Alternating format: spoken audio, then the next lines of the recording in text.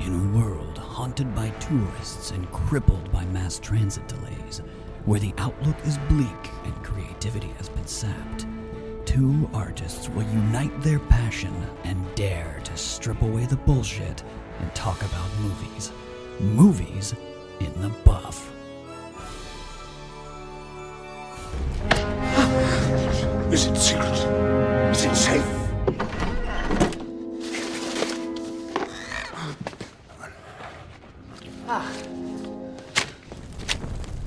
What are you doing? Hold out your hand, Frodo. It's quite cool. What can you see? Can you see anything? Nothing. There's nothing. Wait.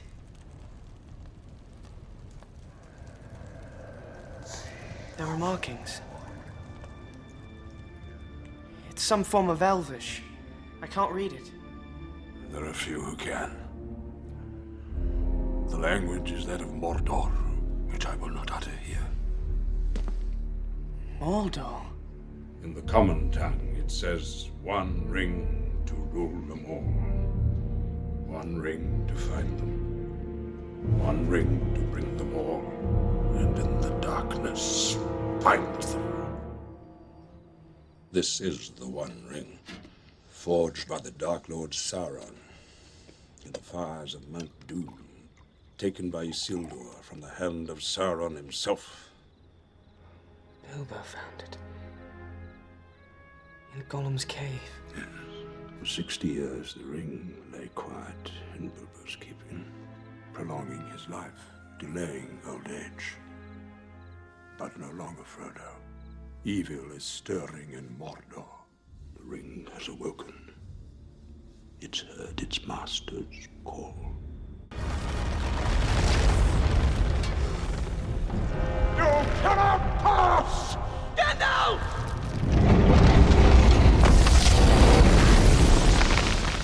I am a servant of the secret fire, wielder of the flame of Arnor. The dark fire will not avail you, flame of Udun!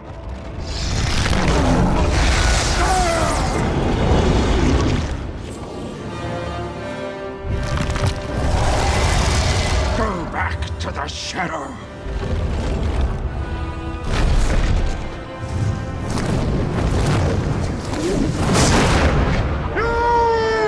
Shall not pass!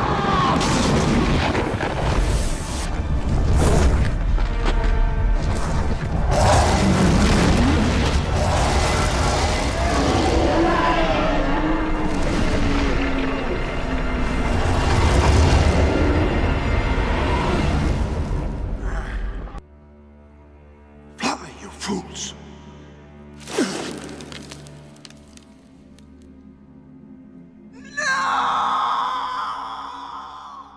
Shall we begin? Yes.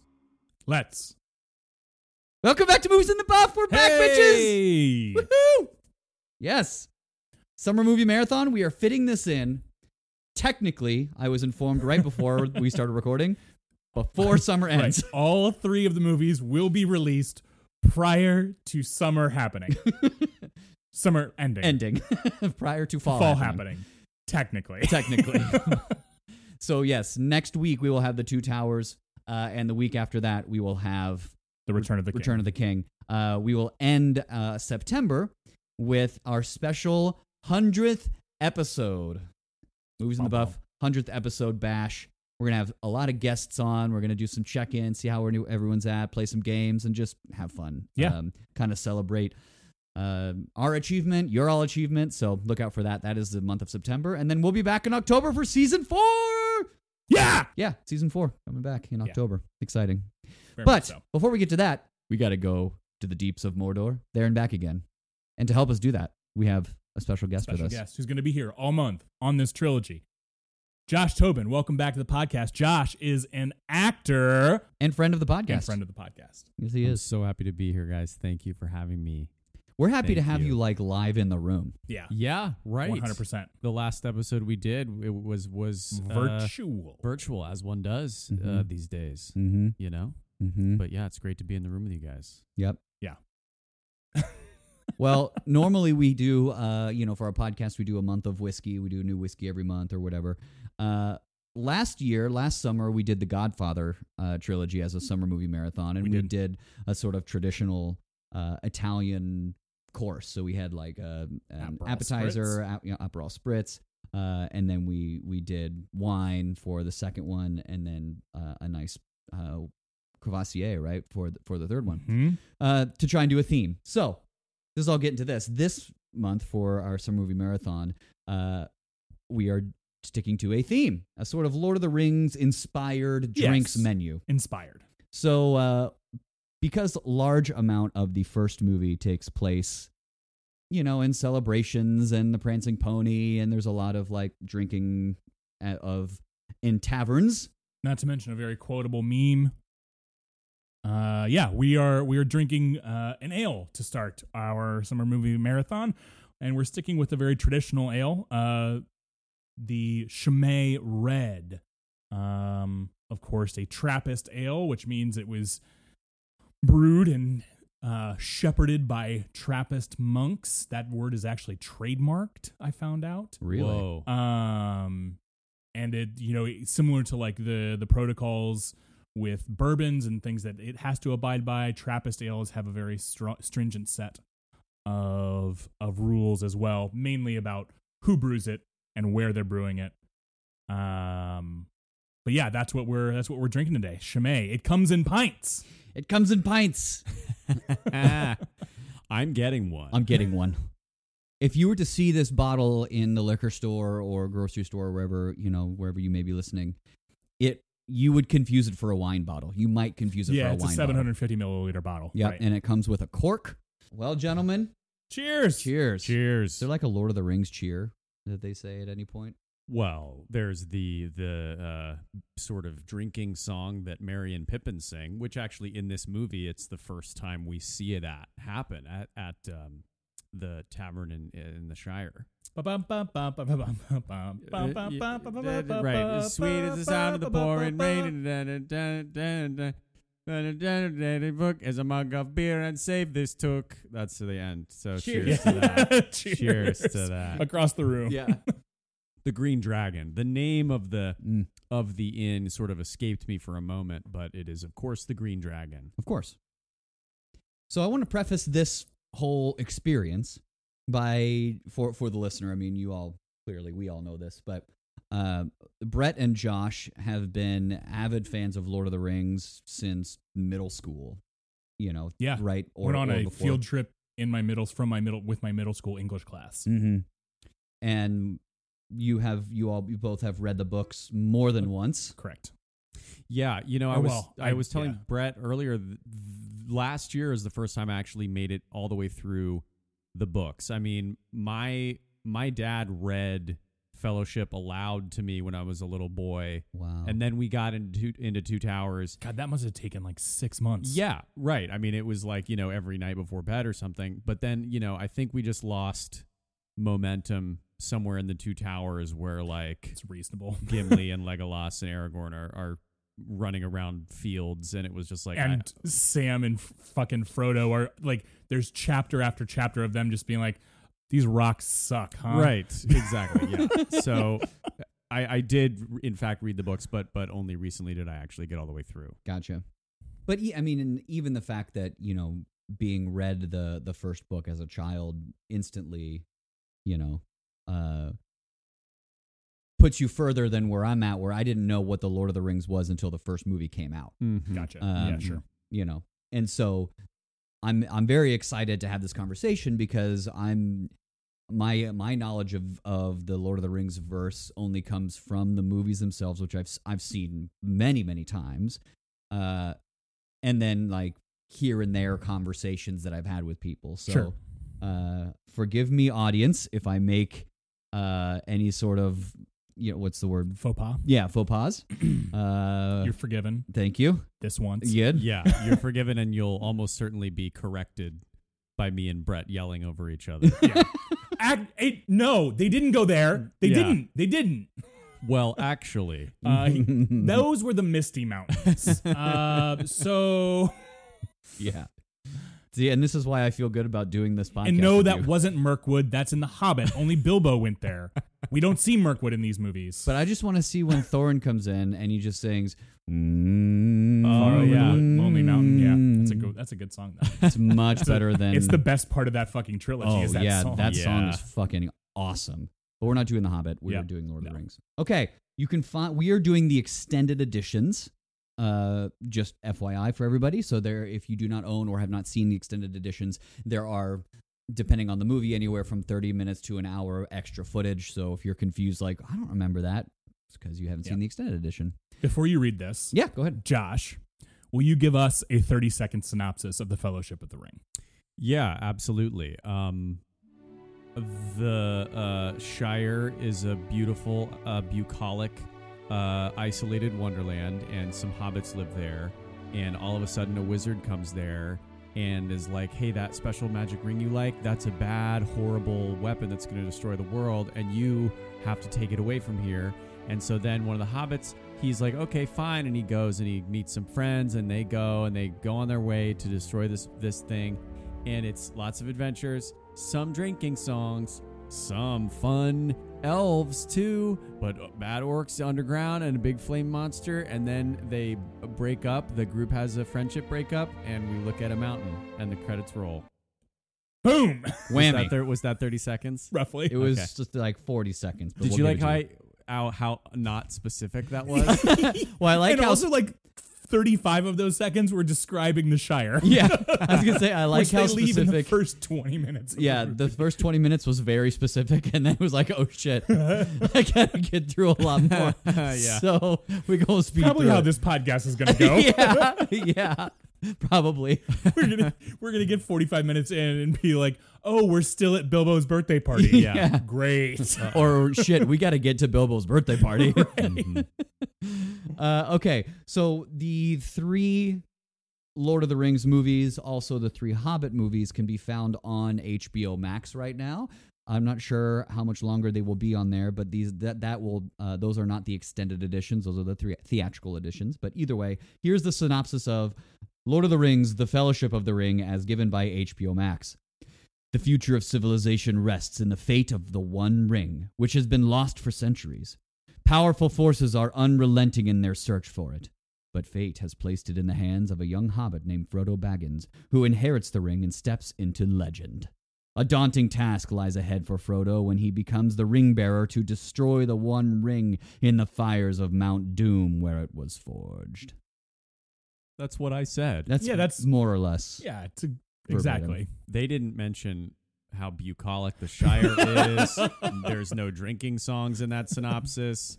I don't know that they even mention elves. Also, dark forces threaten the world. That's not specific at all. Nope. No, not at all. Nope. I'm available, HBO Max, Yeah. to write your synopses for these movies. Dude, that would be an awesome job. Just be a Man. synopsis writer. We need to create a YouTube channel to have Josh just do 30-second synopses for movies. Absolutely. Two Beers, it's like a version of that show, Drunk History, like just Yes, drunk synopses. tipsy synopses. Yes. Yes. Oh my God, we've stumbled onto gold, Brett. Yes. Indeed. You got 30 seconds. In this day and age, that's less than a TikTok. 30 seconds, everybody will watch it. Yeah, there are a couple of quotes in this movie that that are just like, man, this is kind of hitting close to home. Yep. This weird. Enduring themes, Yep. for sure. Yep.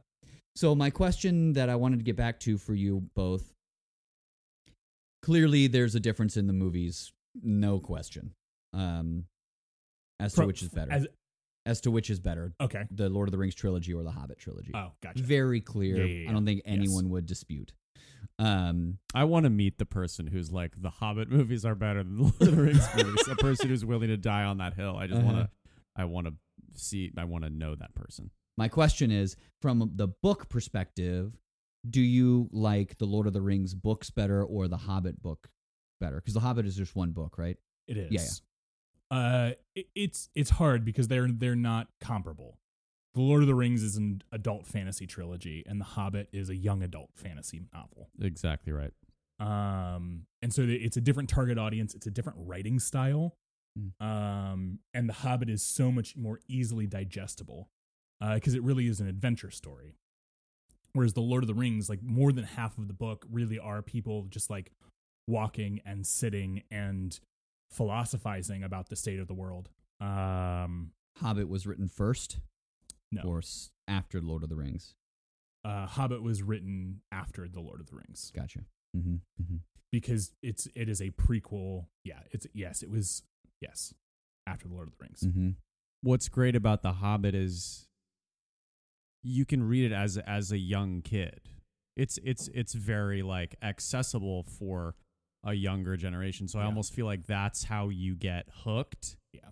And then you're like, oh, there's this whole massive world to explore after you've sort of enjoyed The Hobbit.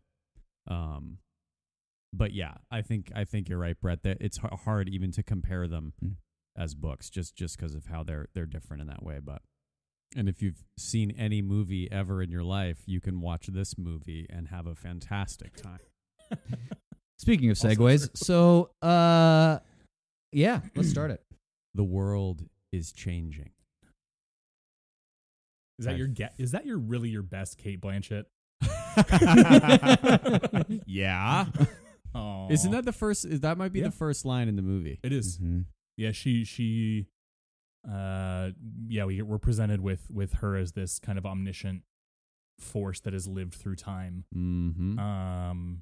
And it's really cool when she then shows up in the movie, and you're like, wait a second, I recognize this voice. Mm-hmm. Well, and what's so great, like the way that he chooses to begin this, is that it's an all dark screen. Mm-hmm. You know, like there's no credits, there's no producing houses, there's no Peter Jackson Presents, there's no whatever. It's just the music, which is the first thing we hear is the music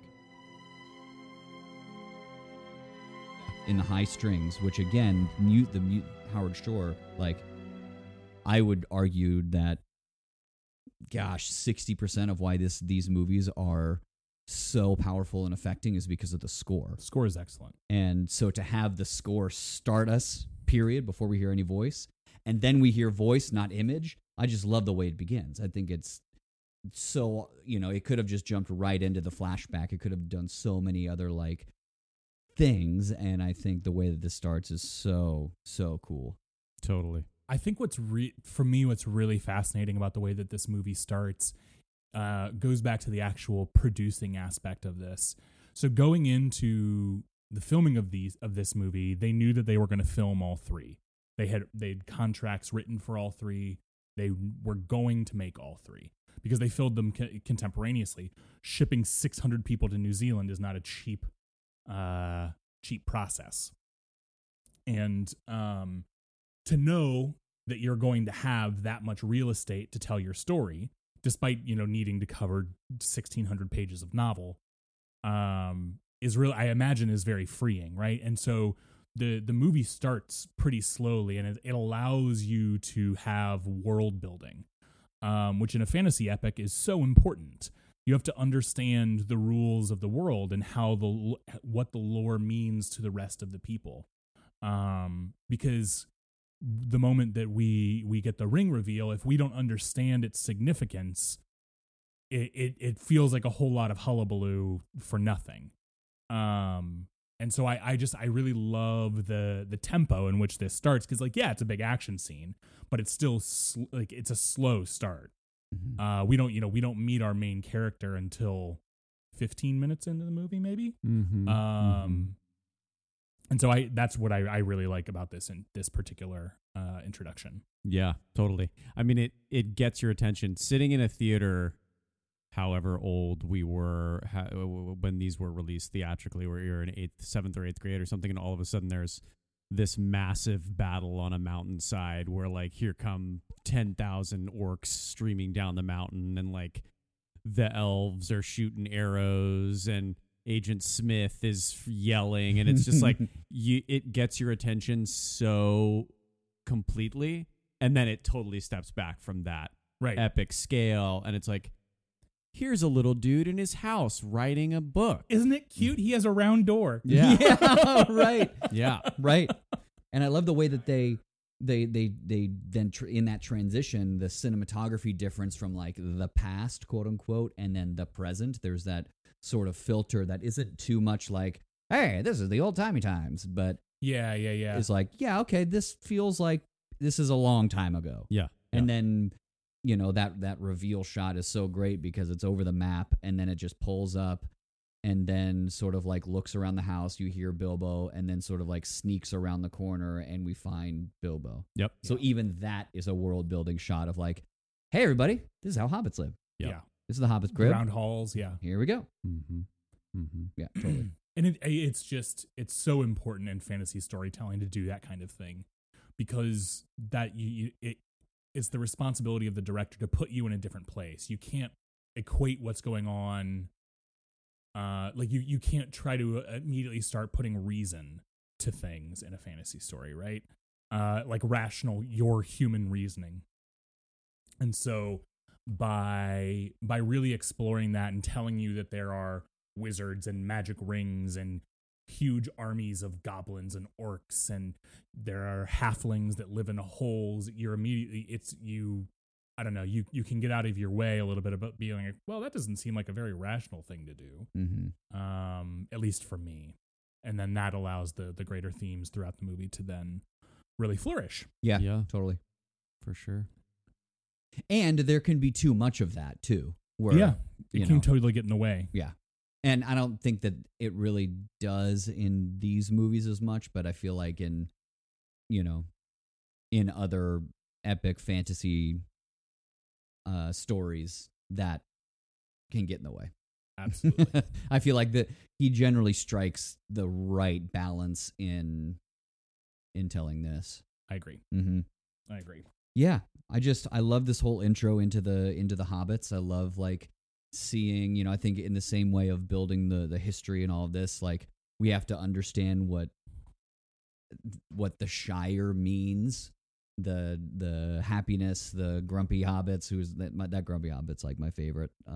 Padfoot. Totally. Yeah, and the way that we're introduced to a culture with Bilbo talking about how hobbits love food, hobbits are content to sort of let the larger happenings of the world, of the big folk, quote unquote, just kind of happen outside of their sphere of influence, and they're just like, let's worry about gardening and having good beer, And this line really stuck out to me watching it through. It is no bad thing to celebrate a simple life, and that seems to be so much at the core of what being, the run of the mill hobbit is like. Everyone's just chilling here, man. No one's trying to. And so Bilbo really stands out as this aberration in their society, this guy who's going off on adventures. Right. Ruffling people's feathers. Yeah. And here comes Gandalf, the guy who's sort of the catalyst for it. Mm-hmm. Mm-hmm. Look out for that whiz. It's true. You're late. Yeah. Just one of the best sequences. I know. Meeting Gandalf, meeting Frodo at the same time. Yeah. Yep. And that shot of Frodo, like, where, Bilbo's like, where is that? Where has he gone off to or whatever? And then he's just like reading, profile against the tree, gorgeous cinematography. And instantly you know, like Frodo's mind is elsewhere. He's not celebrating the simple life. You instantly in one shot know that, yeah, there's something different about this character. Yes. And I that was something I had never really picked up. That shot never spoke to me in the way it did this time through, of that information, which is really cool. And yeah, I mean, now's a good time to talk about it too. Again, so we can like get it out of the way and not have to talk about it really for the rest of the trilogy. The way that the perspective of the Force perspective. The Force perspective of you see Frodo in the carriage with Gandalf, and it is Elijah Wood, not a double, and it is Ian McKellen. To what we can speak to, having seen all of them, but kind of talking specifically about this one, I feel like it's one of the best examples of forced perspective. I mean, it works really effectively throughout these movies. Yeah, certainly. And they yeah, it does. And they use it when they can, and you notice it when they don't. Yeah.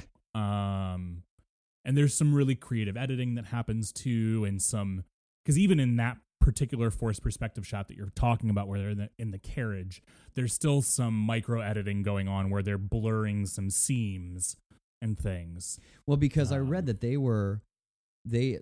Elijah Wood was 6 feet apart from Ian McKellen, and Ian McKellen is right up close to the camera. For those of you who don't know how that's done, right? Ian McKellen is really close up to the camera, and Elijah Wood is a lot further away than, the 1 foot or whatever to make that forced perspective happen kind of thing. Right. So when Gandalf is looking over, giving Frodo side eye, he's his eye line, he's looking at who knows what, some boom operator or something. He's definitely not looking at Elijah Wood. Right. Which is somebody with a tennis ball. Right. Like, look here. Here's your eye line. Here's your eye line. But that's movie magic at its most basic and its most powerful, where it's truly about what's in the frame and what we're seeing and what we experience as Buster audience. Keaton stuff. It goes all the way back to silent movies. It's all about tricking the eye to make you believe something, right? Well, and can you imagine how much worse these movies would be if they were like, ooh, it's 2001. We have computers now. All of the Hobbits are going to be animated. It would look like episode 1. It'd be a disaster. Or episode 2. Whoa, that would suck. It would be awful. These movies would be horrible. Yeah, unwatchable. So thank you for not doing that. Whoever's idea it was, or if Peter Jackson had to say, no, bro, we ain't doing that. Or, someone had to tell him, no, I doubt that that was the case. I think he was probably very much lobbying for, no, we're doing as many practical effects as possible. But yeah, I think that's cool. And then other ways in which, he tells this height differential story is the majority of the time that we are looking at any Hobbit character, the camera is angled down on them. We're looking down at them. And in scenes where you have hobbits and larger people, the camera is generally angled up at the larger person and down at the hobbit. Yep. And a lot of POV shots, specifically when they go to Galadriel and he goes up to the mirror or whatever. What was that name again? Yeah. Galadriel. Galadriel. Galadriel, not Galadriel. That's Good. the first of many Yeah, let's keep a tally. I'll turn into a drinking game. Yeah. I'll drink every time I fucking My friend, since you brought up drinking game. Yes. I just have to say, these movies obviously incredibly influential for me growing up and for many of my friends as well. To this day, we will rewatch. And I'm sure on the internet you can find rules for the Lord of the Rings drinking game. These are the rules that we have compiled over the years that I would like to share. Please. I also would like to indemnify Movies in the Buff completely from any possible consequences of this. We do not take any responsibility, nor do we endorse the consumption of adult beverages irresponsibly. Having said that, and having indemnified all of us, you can play these drinking games with water. Yes, that's right. You can. But Everybody I just want to needs to mention the rules. Please. That I want to say we did not follow. No, we didn't. We just finished watching. We are of age. We did enjoy an adult beverage or two, but we were not doing this because this is an athletic event. It is. You have to train. Without further ado, these are the moments and rules for our version of the LOTR drinking game. Any homoerotic moments okay, must be met with a sip of beer. Any hairy feet shots, any shots that feature the hairy feet of the hobbits. Okay. Anytime Gandalf is intense and or yelling, you have to finish your beer. Oh my lord. Yeah. That's it's at least 5. 4 or 5 times just in the Fellowship. Yes. Mm-hmm. The first of which would probably be, I'm not trying to rob you. Yeah. I'm trying to help you. I'm trying to help. Anytime Gollum says yes, exactly. Anytime Gollum says Gollum, Precious, or Smeagol, you have to drink. What if in this movie you're pretty safe because he's silent? What if he question about that rule? Oh yeah, but in the you're right. What if he does what? If he says like Gollum, that counts as 2 or as 1. That's I suppose the discretion of the player. Okay, now this I don't even know what this means. This is just a rule that says competition. Anytime there's a competition. Oh, maybe Legolas and Gimli. That's probably what that's referring to. Aragorn, Boromir. There's a little bit of. Anytime Gimli mentions anything dwarf related. Anytime Pippin is a fool. Anytime anyone drinks or smokes. Oh boy. Anytime anyone speaks a foreign language. Anytime the main theme music plays. Epic scenery shots. Close-ups on the ring. Anytime Legolas snipes somebody. Hell yeah. Whenever there's a you're dead by the end of the first movie. Yeah, exactly. Dude, the first 20 minutes, anytime there's shitty acting or shitty slow motion. So never. Flashbacks within flashbacks, which I think is an interesting rule. Mm-hmm. Ugly orc close-ups, narration, epic speeches, romantic interactions, close-ups of tomatoes. Anytime they mention Aragorn being the king, anytime Sam says Mr. Frodo. Yeah. Which I thought was interesting this time. There's a couple times he does call him Frodo, and a couple times it's like Frodo. When he's really in stressful moments is when he forgets to sort of Mr. him. Mm-hmm. Anytime that there are children under 12 being hung out to slaughter, I don't know what that means. That feels like a Helm's Deep trap. Yeah. There.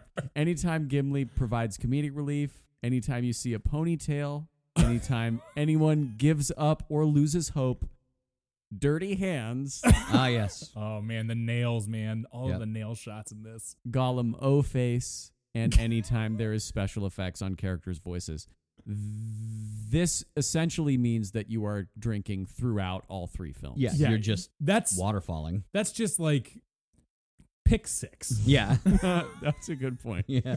For the casual player, pick 6 of the aforementioned rules and good luck to you. Yeah. But I when I was sharing with my friends that I was coming on this podcast, I experienced not a little pressure to share the rules and the legacy of that. But yeah, it's Galadriel. But looping back to correct you again, Galadriel. Galadriel. Great. All I was going to say about that shot is there's a POV shot of Frodo. Is that how you say his name? Frodo?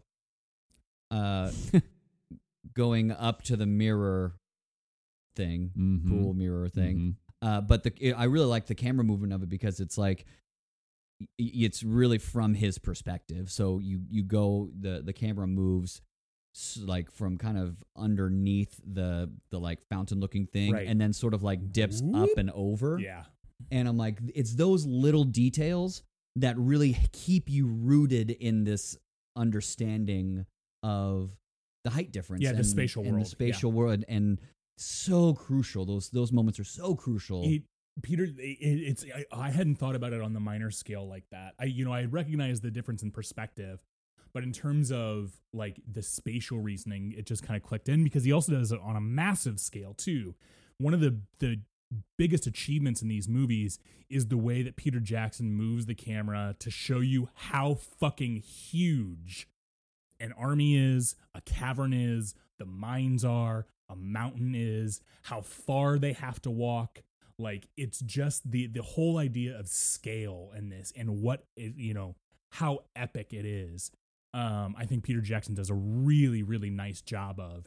And in terms of the like special effects that are in this movie, computer effects specifically that I'm thinking of, those are the shots that still hold up really well. Yeah. Some of the animated characters and certain smaller scenes where they're using special effects are starting to feel a little dated, at least in my perspective of this watch through.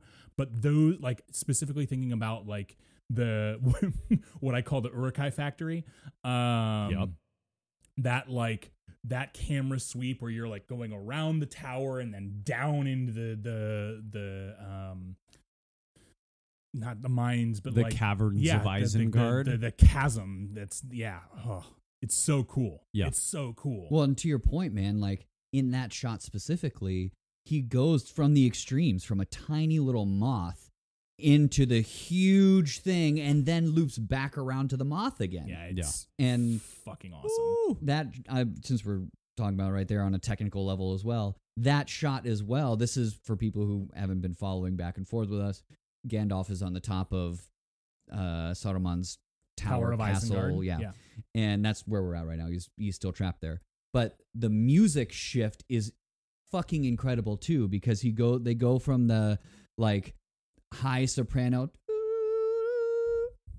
of the moth thing where it's just that solo, and then transitions into this sort of like, which sounds a lot like the Imperial March from Star Wars. Totally. Yeah. In that dum dum dum dum down, and then the music then transitions back into that like magical spritey type thing, and all of that combined, you're there. It's all linked up, and it's brilliant. And I think in that first battle, the computer effects largely held up too. I mean, the biggest things for me for computer effects are like green screens. I think that's the biggest thing. That type of effect definitely wears. Yeah, for sure.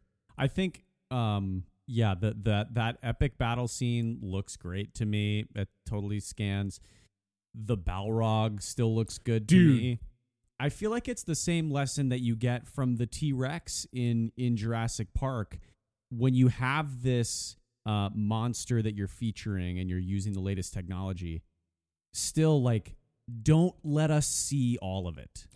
You know, the T-Rex, it's like, it's dark, it's raining, it's sort of always obscured by some kind of natural effect. The Balrog, it's like there's smoke, there's fire, it's dark in there. We don't want to see it all the way. Yeah. And that covers your ass in terms of, okay, are people going to be able to look at this and not crack up in 10 or 15 or 20 years? 100%. And these I think, hold up to that. Well, and also to add on to that, the way that the lighting is used, like when we cut to Gandalf's face, and the lighting looks like he's staring at a giant fire monster. Yeah. Like that's just fucking great lighting. Yes. You know, so like combining that as well, and that's all the way throughout. Anytime like the lighting work is fucking brilliant. For sure. It's remarkable. Unbelievable. It's really remarkable. What I want to go back to is Gandalf's arrival at Bilbo's house. And it's just really cool. There's so much. I know. Okay. Whew. Take a breath. Speak what you're thinking. I really noticed in this watch through Peter Jackson's use of close-ups, and how much acting is done in just like from not even full face. It's like top of the mouth into the eyes. Mm-hmm. And they obviously do that on Ian McKellen a ton because his eyes are just so active. And some of it's a little maybe overdone, maybe. Mm-hmm. But it's remarkable to me, and the lighting just lends itself to that kind of thing too. But Ian McKellen's eyes are just so awesome. There's so much great thought work that happens in this movie with actors that are in close up. Viggo Mortensen has a moment later that I want to talk about as well, but Ian McKellen, especially here. And so like the moment that I'm thinking of specifically is Bilbo disappears at his birthday party, runs back to his house. Gandalf comes back and does his Bilbo Baggins thing. Bilbo Baggins, I'm not trying to rob you. I'm trying to help you. But after Bilbo leaves, we go through the whole ring bit. There's also a great close up there too of Ian Holm realizing the ring is in his pocket still. No, it's in my pocket. Yeah. Is just he does some really I'm just so many thoughts. When I first watched these movies, I wasn't a huge fan of his. After watching them over and over and over again, he does some really awesome work. Yeah. I think. Yeah. Ian Holm does. Totally. And absolutely. It's really nuanced and subtle in the ways that, let's say, like Orlando Bloom isn't. And it just like that particular scene after he disappears and comes back, and that give and take of this ring taking the power over him and him realizing that it's not on the mantle, it's in his pocket, and then he tries to leave again with it, in his pocket. And even before then, the journey and transition of him then feeling that he's the most powerful being on Earth, for then Gandalf to say, "No, I'm the bigger fish." Yeah, and then he goes, Gandalf, or is that what he says? He says, right when Gandalf utters when he. Yeah, that's the Bilbo Baggins. Yeah. Where Bilbo does, and he just goes, yeah, right. That whatever he says or whatever they say, and Bilbo becomes like a 5-year-old. I mean, he becomes like a little scared child. Yeah, and so that whole journey, and then even continue like, oh, well, gotta go. You're right, got to do it, and then Bilbo, the ring. Yeah, there's another forced perspective shot there too when he drops the ring. Really? The ring is the prop that they used is like the size of an inflatable tube you would use in a pool. Did not know that. Wait, so that's what they're filming on the ground? Mm-hmm. When you see the ring drop and hit the ground. Oh, it's like the size of a pool float. Whoa! Oh, that's so rad. Oh, yeah. I didn't know that. I didn't know that either. Because that moment sticks out because the ring doesn't bounce. Yeah. It goes totally. You're like, what is this weird thing? There's such great like individual sound mix that happens there. Like the sound effects in this movie are really excellent. Really good. I'll bring up another moment if I ever stop talking. You good, man? I get really this is it's a foundational text for me.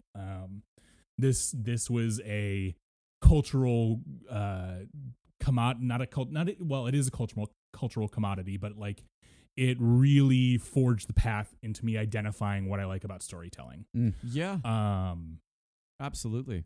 Yeah. It's a movie about storytelling, right? And the power of story, throughout. I think that thematically runs through all three. And Fellowship specifically, it starts with Bilbo. He's writing a story. He's putting himself in the context of the story, and then it's now Frodo's job to play his part in the story, in this greater story that they're all a part of. So great. I completely agree with you too that the way that close-ups operate in this film is so important because a lot of information is conveyed for the casual person who doesn't know the ins and outs of this story. Like exposition is happening in deep close up, and we're watching Ian McKellen, and like he sells it so hard. But like even there on YouTube right now, in quarantine times, the actor Josh Gad is hosting these cast reunions, and he did one for Lord of the Rings. And I previewed that on one of our storyboards. It's really worth a watch. And in it, I remember Fran Walsh being like, in the writing process, they're writing it throughout, they're filming all three at the same time. They have to write this really kind of piece of barbed wire exposition where it's like, oh my gosh, this feels so clunky on the page. And they're just like, give it to Ian. He'll bring it off the page. It's like when he's in there and talking to Frodo about the ring, they're looking at it. It's on the coffee table or whatever. And he's like, the spirit of Sauron endured. He's trying to find the ring. The ring wants to be found. It needs to be destroyed. That's the only way to get rid of Sauron. It's like it's setting up so much of the base reality. These are of the major story. plot points that we have to hit for this to be successful. Yep. And you don't. It's like he's spoon feeding you like I'm a baby, and I'm just watching him act, and it's so compelling. And now coming out of that scene, I know where we're headed in the story. 100%. Well, he does such a good job. I have this written down too that we talk a lot about on this podcast, like training and what training does for you. And you know, we've all had to be in scenarios where we've had, you know, thin is a maybe nice word to say, text that we've had to audition with or read. Sure. And the actor's job is to fill it. And the first thing you fill it with are the stakes, right? Like, these are Shakespearean, can't get bigger stakes than this. And Ian McKellen fills it. Like, you need to listen to me. Yeah. You need to understand this, because the fate of the fucking world. It's not just your life at stake. It's fucking it's everything. Not Frodo's life at stake. And this is thousands of fucking years, and it's here in front of you. And that makes us go, oh, fuck. And I don't care what he's saying. I'm just like, oh my God, I need to know. I need to, and instantly, as soon as he realizes or has the thought of what this could be, everything just goes whoosh. Yeah. And you're just like, oh, fuck. Right. There's so many shots of Ian McKellen's face. Like, he's like, oh, it's fine. You know, Frodo's like, oh, I don't see anything on the ring that you just threw in the fire. And then he's like, wait. And then you see his face change, and you just get some sort of Elvish. Yeah. Oh man. Yeah. Those micro journeys are so incredible. Yeah. And it leads me to a question about I call him Gandhi in my notes because I wanted to write quickly. When he first arrives, Bilbo, you know, has something in his pocket he's fiddling with. And we see that a little micro, like, we see a check-in shot of Gandalf noticing it. Mm-hmm. Yeah. And this time through, I was really curious in tracking, like, when does he really start to get suspicious? Because he sees it and he's like, what is that? But to me, I also read, like, are you looking for, like, is his journey to look for this one ring, or like... Well, he knows that Bilbo has it. But does he know what that ring is? No, but it's such a good question, and I really think you can track this in a largely non-verbal performance from McKellen, where he's like, he's clocking the ring, and he's like, you know, he knows that a darkness has crept back into the world, whatever. He knows that Sauron is starting to return. So, okay, the ring has to be out there somewhere. Well, I know Bilbo has that sweet-ass magic ring that makes he him just found in a mountain. Right? Like, I wonder what's up with that ring. Surely that couldn't be because he also says, the like, key to civilization. Yeah, because he says, like, wow, you haven't aged a day. Right. He's like, so he's there he has an agenda. He's like trying to figure out what's going on. Right. So he's not there only for Bilbo's birthday. No. He's on a mission. No doubt. Yeah. I think yes. Interesting. In the narrative of the book, both in The Hobbit and in Lord of the Rings, there are numerous times where Gandalf's like, all right, you guys go that way. I got to go read a bunch of shit. Yep. And like read and talk to people. And he's like this he is the patron saint of Middle Earth. Like he is attempting to do good and is the, you know, possessor of knowledge. Yeah. So this cutscene that we get here where he rides all the way to Gondor, which that, you know, in terms of scale is like riding from Kansas City to Atlanta. Mm-hmm. At least that's how I always picture it. On a horse. On a horse. Yeah. You know, Middle Earth is probably the size of Kansas or whatever. But like, no way. I figured Middle Earth's like the size of Europe. That's what it feels. That right. But the at least the way that the movie portrays it, time moves a lot more quickly. Yeah. In the books, when Gandalf takes this trip to do this research, he's gone for months. Oh wow. And the trip from when the hobbits leave Hobbiton to go to Bree takes them a month to go. They also meet a character, Tom Bombadil, that a lot of book readers are both simultaneously happy got omitted from the books or omitted from the movie, but also like he's not in the movie. My buddy Dave Quay, who is a wonderful actor and filmmaker, he went, you know, to the premiere of the Fellowship, and he described not the actual premiere, but like a opening night or whatever, where people dress up and it's midnight and it's like, you know, people are psyched up to see this movie. People are dressed in elves. They have pointy ears. And I remember he tells the story. He's like, you know, they leave the Shire. They get to the point. They sort of arrive at Bree. and just in the clear in the theater, you could hear a pin drop, and some fan just goes, "Where the fuck is Tom Bombadil?" And for the uninitiated, Tom Bombadil is this like tertiary character that the hobbits meet essentially to burn some time. They trip on mushrooms. Yeah. And Tom Bombadil sings a lot of songs.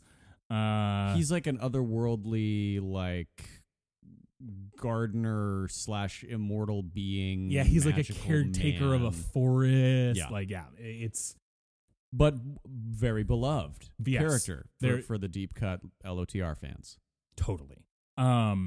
And so that whole, it always throws me in Fellowship how quickly time moves, because in the books, at least, it moves at a much slower pace, and you get this, like, I don't know, the tension builds a little more naturally in terms of the wraiths pursuing Frodo and things like that. But anyway, Gandalf goes to Minas Tirith, to Gondor. He's got his like librarian guy. Who's Yeah, like, you can look it's at all essentially this like old going to shit. the it's like going to the Citadel in Game of Thrones. Like all of the world's knowledge is held in these catacombs. Yeah. And he's pouring, like, I can't remember what it is. Again, long time since I've read it, but he's pouring over thousands of pages of material over the course of months, it seems like. Right, he's got to go do his research. And then finds out, he stumbles upon this account of Isildur and the finding of the ring and the subsequent loss and death of Isildur, and then starts to put the pieces together. And that's why we see Gandalf hiding in the shadows when Frodo comes in. Is it secret? Is it safe? Because he knows at that point, if I throw this into the fire and that fucking thing lights up like a goddamn lantern, we fucked. Yeah. Right. But also simultaneously, we are in control because we have it. Mm-hmm. And so that's all the way back to where this started. This is the scene when Frodo comes in that I particularly love, when Gandalf is sitting in front of the fire. Sorry, this is before he goes to Gondor. But Gandalf is sitting in front of the fire. Bilbo's left, rings on the floor. Frodo comes in. Actually, it's Frodo, Brett. Got him. Drink. Got him. Frodo comes in, picks up the ring, and Gandalf is just sitting in front of the fire. There's a great flicker effect on his face going, and he's just, this is the first time I've ever heard how long it goes, but he utters "my precious" over and over and over and over. Riddles in the dark. Riddles in the dark. Riddles in the dark. And then, like, so subtly, you hear it. Well, firstly, I mean, you hear him say "my precious" quite loudly. And then, even as Frodo starts talking, it's just precious, my precious. And then just precious.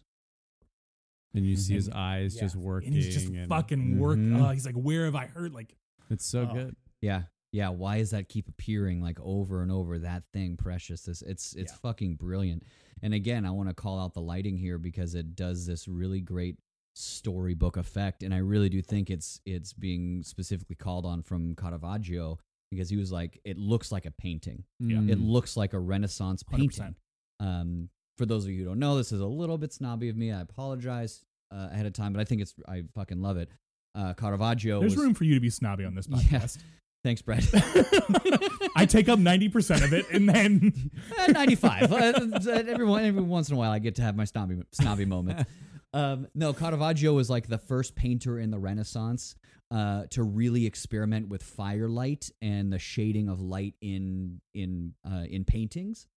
And so that's sort of like the key into where you know, like, oh, that must be a Caravaggio, because there's always like the one candlestick is in different places in the room, and you can see the curvature of the light and the shadow all through all the faces. And largely because of that, they're all in like small taverns or small rooms or by a fireplace or this kind of thing.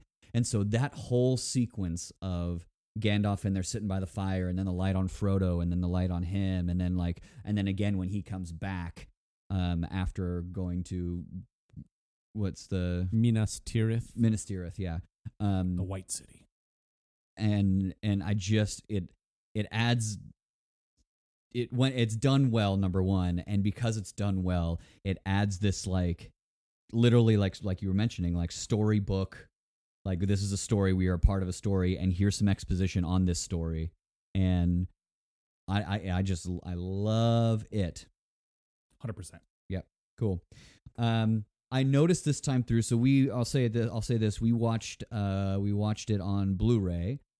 Which was cool because I think the last time I watched this was on Blu-ray, but it wasn't on a like 4K TV and a nicer TV. Yeah. And so the color really stood out to me this time through because last time I watched it just didn't have as good of a TV. And there are clearly it's colorful, but like I was mentioning the firelight, and then we're gonna get a lot of red later on, but then the green of the Shire, all this stuff, and the sort of like ethereal neon green when the wraiths come through the door, when they send them out, the doors open, and it's just this new color that's otherworldly, that's not like anything we've seen, and it is so like effective. Yeah. I fucking love it. The music change in that particular scene is great too, all overlaid with freaking Gollum going Shire. Yep. Yeah. Yep. And then that fucking sound effect that they use, the sound mixing in this movie is fucking brilliant. But the sound of the wraiths. Yeah. It's like, do we know what that is or what that idea? I read on IMDb that it is one of the right. Yeah. It's Fran Walsh screaming. Yeah, I think it is. Screaming. I think it's one of the screenwriters just screaming, and they pitched, and they did a bunch of stuff on it. But right, it's her scream. Mm-hmm. I forgot about that. That's fucking nuts. Isn't that crazy? Yeah, man. I wonder if she's doing ingressive. Has to be. Right? Like it what you just sounds did. like it. Yeah. Or she's doing both, and they're just layering it because it's so scary, and it's so cool. Like their whole design is just great. Yeah, man. I mean, they're just terrifying. Yeah, you know what I thought coming through this? It's just like their death. Yeah. Like they're just dressed as our sort of cultural shorthand for death. Mm-hmm. This Grim Reaper. Hooded. Exactly. Yeah. Here they come. Look out. Like the Dementors and Harry Potter's the same. They're the same fucking thing, right? Like J.K. Rowling. We can't go into Harry Potter, but J.K. Rowling pulls so much from of her fantasy writing from Lord of the Rings. Yeah.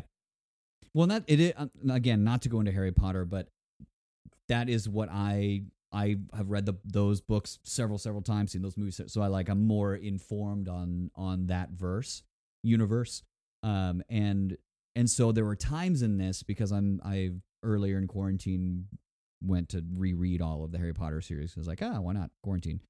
And so like the laws of magic in the Lord of the Rings, I had some questions on throughout this. So I'm like, because there's so many things that I'm like, if you're a wizard and you can defeat a giant, huge, dark fire thing, then how come you can't just like put an invincibility shield up? Yeah, right. Yeah, like can't you just like bless this like magic cloak and then Frodo can levitate over everything? Or like what are the rules of magic in this world and the rules of... It is the fatal flaw in all fantasy series, is explaining how magic works. Yeah. Because I'm going to have a lot of questions about when we get to Galadriel for you guys. Like we'll get there, but I just don't know. Bring them on. Gandalf makes this huge deal, right, over this ring. Everything from the do not take me for a conjurer of cheap tricks. Frodo comes in, keep it secret, keep it safe. Gandalf comes back. Is it secret? Or, is it secret? Is it safe? Frodo pulls it out. He's like, yeah, it's right here. And then Gandalf goes, great, we have it. Keep it safe. Do not offer me, do not offer me this ring. Its power through me, more terrible than the world has ever seen.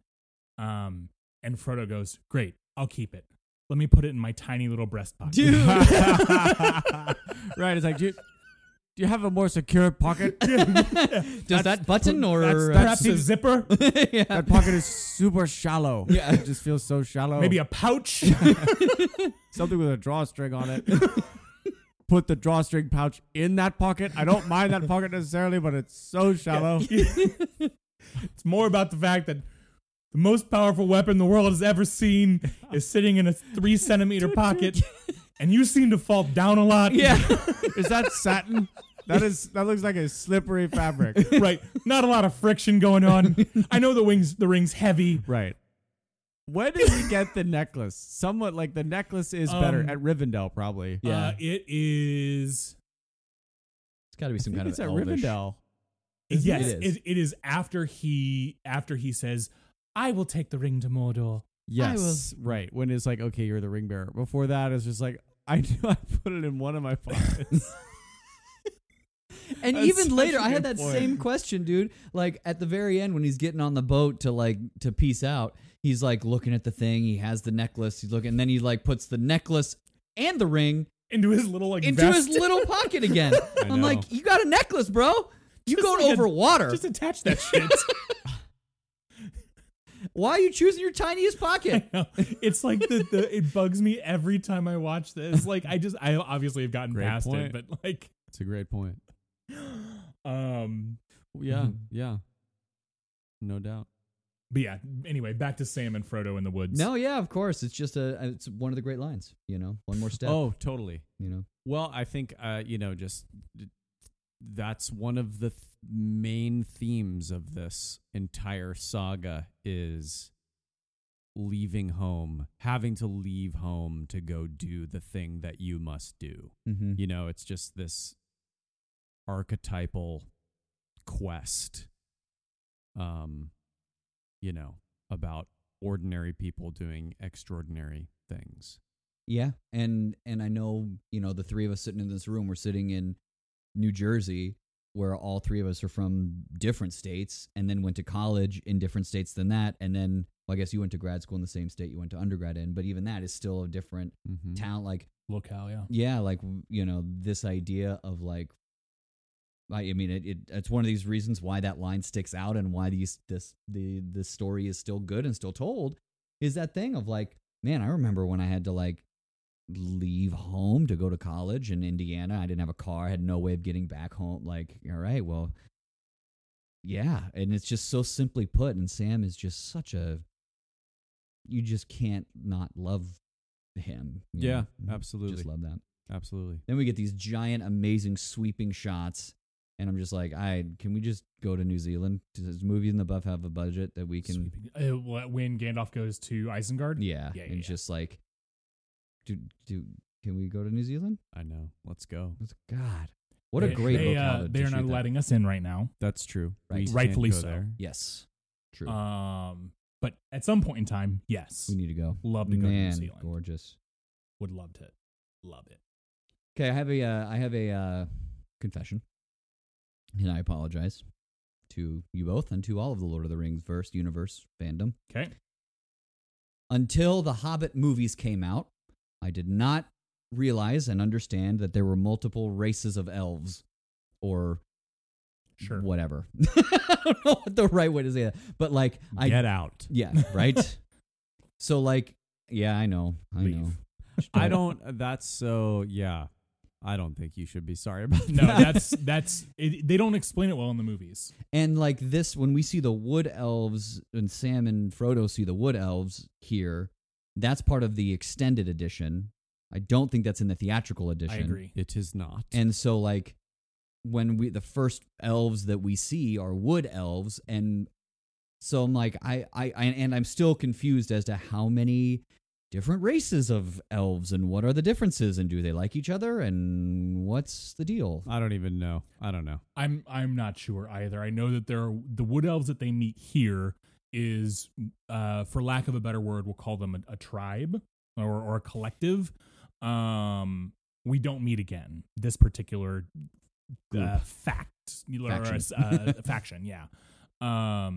Because they say they're going somewhere. Yeah, they are all going west to the Grey Havens to take the boat to another continent. So that's another question I have.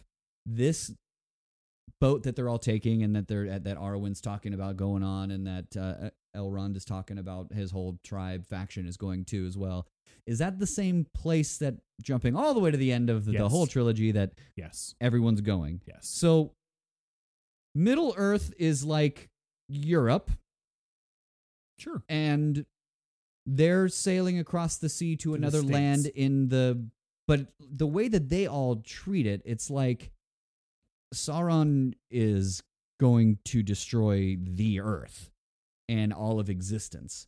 So, like, are they traveling to like a different plane of existence, different planet? Are they? Yeah, perhaps. I don't know. I've always been confused about that because I'm like, Sauron's like this giant, powerful being that's ever lived, and he's just going to destroy this one piece of land, but all the other land on the world is going to be fine. Well, let me tell you, we don't know. In the context of this film, we don't know. Yeah, for sure. You know, it's like it's not explained. Basically, it's like the elves' power is waning.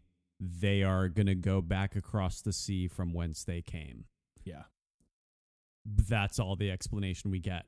If you do want to go deep, you can read stuff like the Silmarillion. You can read the things that J.R.R. Tolkien's son has helped publish. Yeah. Like he created this whole mythic universe where all this stuff is more well articulated. Him creating this Elvish language was the genesis of these stories. Yeah, I don't. So to answer your question, I mean, my understanding is like, okay, the elves came to Middle Earth from the west. They're like a seafaring group of people who sort of settle in Middle Earth and have their time.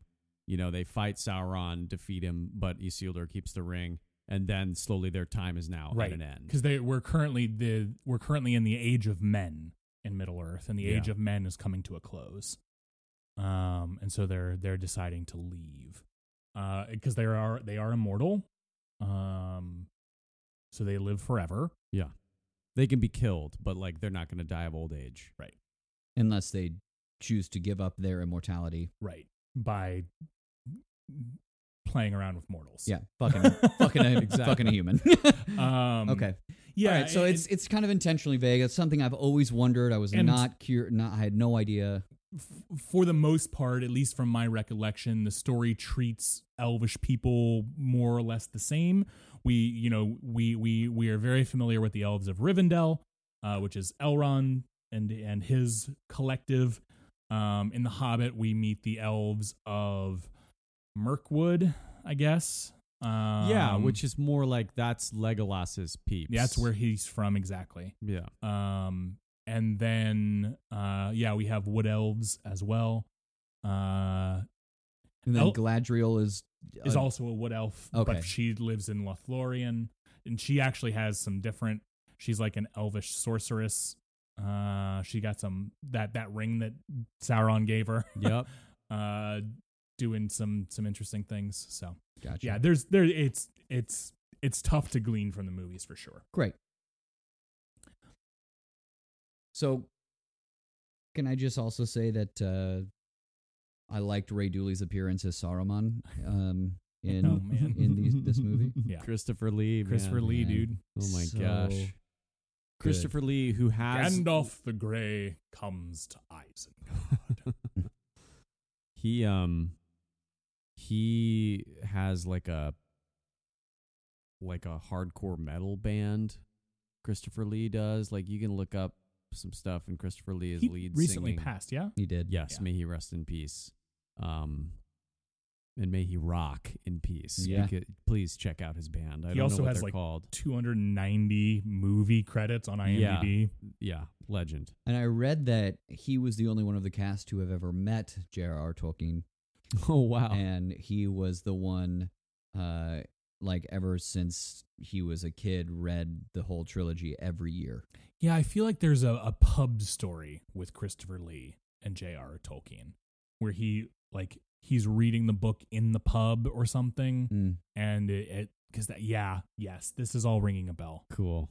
I'll have to look that up. So he was very much a go-to person on set for advice, and he would go to the makeup people and be like, well, okay, so this is how they're described in the book. And he would just off the top of his head say, this evil person or this group of goblins or whatever are this, describe this, and so they're like, oh great, and then they would sketch it out, and then so a lot of the designs came from his help too. It's cool. But he's just those two watching like the Wizard Duel and watching Ian McKellen and Christopher Lee like just fuck go at each it. other like, up. yeah, I'm like, let's go. I'm in, man.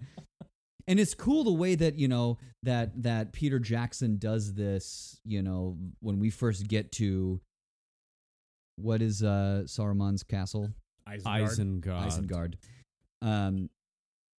There's more camera movement than we've seen yet.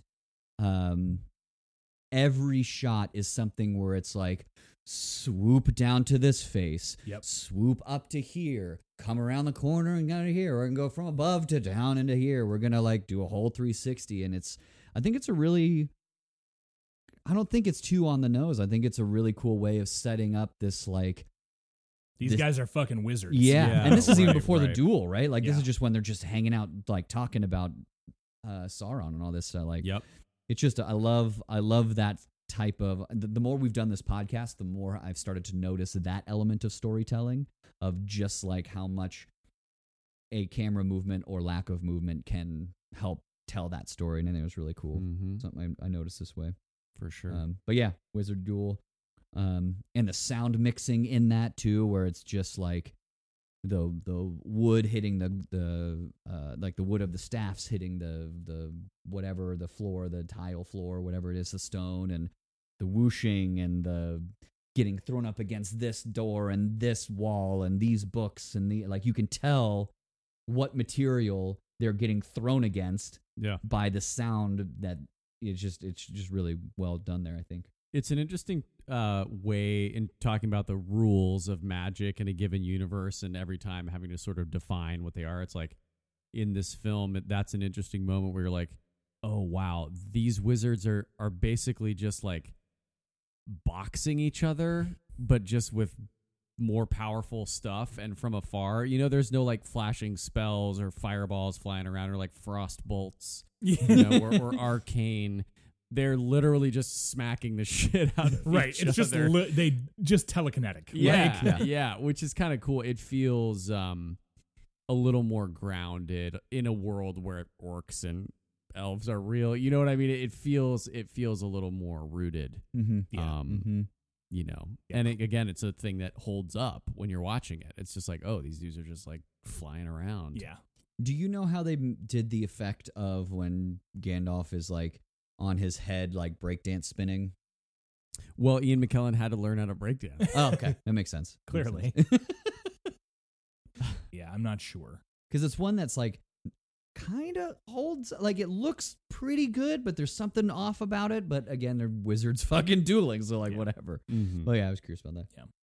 One moment that I always look forward to, the duel's a little bit after this, because we go back and forth to Isengard a couple times. But one moment I always look forward to when I watch this movie is after we meet Merry and Pippin and they fall down the hill, the get off the road and introduction of the Wraith. So good. Yes. From that moment until they jump on Buckleberry Ferry, I always think is just a really interesting way to like, and really effective way of like amping up the tension and adrenaline without necessarily having a fucking battle. Yeah. Totally. And so like that moment with the Wraith sniffing and all of the vermin coming out of the ground and is just so cool. I'm glad you brought that up because that's something I definitely wanted to talk about. That whole sequence is shot so interestingly and like, because the first interesting shot we get is like we see Frodo looking down at Frodo through the roots, like he's already hiding, right, and he's looking up through the roots, and we see like that, so like just there, and you're like, oh wow, confined, like right there. I have that there, and then the shot of the hand just coming over, so we still don't see the full Wraith yet, like that's even still saved. And then this whole sequence, it's like it's still exciting. We've seen this however many times, and I'm still like, fucking run, go, fucking let's go. You know, like I still get excited by it. It is such an escalation too. They have not been in that kind of danger. We haven't seen our main characters be near one of these creatures who we've seen like murder random lantern bro. Yeah. You know, we know they're dangerous, and now here it is on the road. Do we buy that like this wraith is completely fooled by just a sack of taters being thrown like 20 yards away? You know, I'm always like, wouldn't he see someone throw those taters? I've always thought that the wraiths, this is unfounded, but I've never thought that they've been able to see. Oh, that's interesting to me. It's just an energetic thing. They're drawn to the power. The only time they can see is when Frodo has the ring on. Right, because they're in that shadow realm. Yeah. Right. Yeah. Well, and from what I remember from the books is they love potatoes. Yeah, taters, man. They do. The wraiths do? The wraiths love those potatoes. They love potatoes. They don't. Oh. Fry them, smash them, stick them in a stew. I was like, man, that would be the funniest thing. We really need to keep track of potatoes throughout these. Add it to the drinking list. Man. Potatoes. Anytime potatoes are instrumentally featured in the story, add it to the rules. And anytime Sam yells the word, finish your beer. Right. Yeah, that's right. Yeah. I do have a question about that too, because you're just like, well, I don't know, the Frodo has the ring out underneath the like root thing wherever he's hiding, and then like as soon as he puts it away, the wraith just goes, you know, like snaps out of it or whatever. But I'm like, but if you can sense that the ring is like a foot away from you, like they can sense where it is from like miles away, and then like, but what they can really sense is when it's on. You know, like we get that when he accidentally puts it on in the inn, we get those amazing shots of them swinging around. You know, it's like a whoosh. Yeah, feel that. It's so much it's stronger. less about the literal object and more about its energetic power. Yeah, and when the ring is affecting its holder, it causes that holder to behave unnaturally or to behave in a way that they don't recognize as happening. And so as Frodo gets into that kind of daze where the ring, he's not putting on the ring is putting itself on its finger, knowing that it can use its evil magic through him as a vessel. That's when the wraiths sense it. And like Josh said, when it does find its way on, as it forces itself on Frodo a number of times, that's when that's when it turns on, right? Yeah. It's not the literal object. When the vessel itself, the human itself, is able to avoid the ring and to tell it no, it's not sending its signal. that makes so much more sense. Or if it is, it's way more faint. Totally. Mm-hmm. Yeah, that makes way. Yeah, more sense. they're tracking the ring's power on the person holding it, not the ring itself.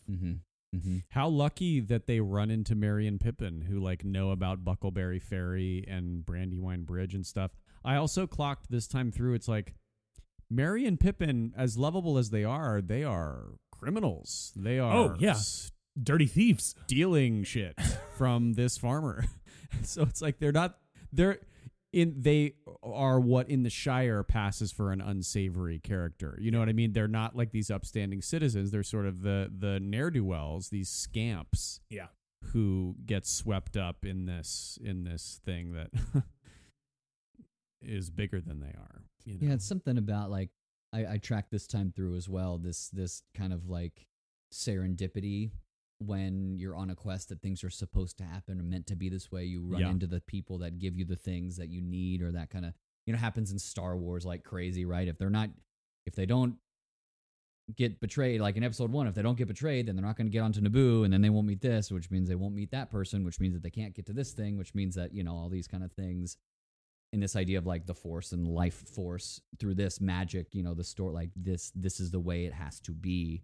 So, you know, so the fact that Sam happens to be passed out underneath because Frodo's going to need a buddy, right? The fact that they happen to run in a cornfield in the exact same place that Merry and Pippin are, well, thank God they did, or else the fact that Aragorn happens to be at this tavern, you know, the fact that this happens to be here is just one can write it off and be like, oh, well, of course they run into the of course, but I don't know. I think it's kind of cool.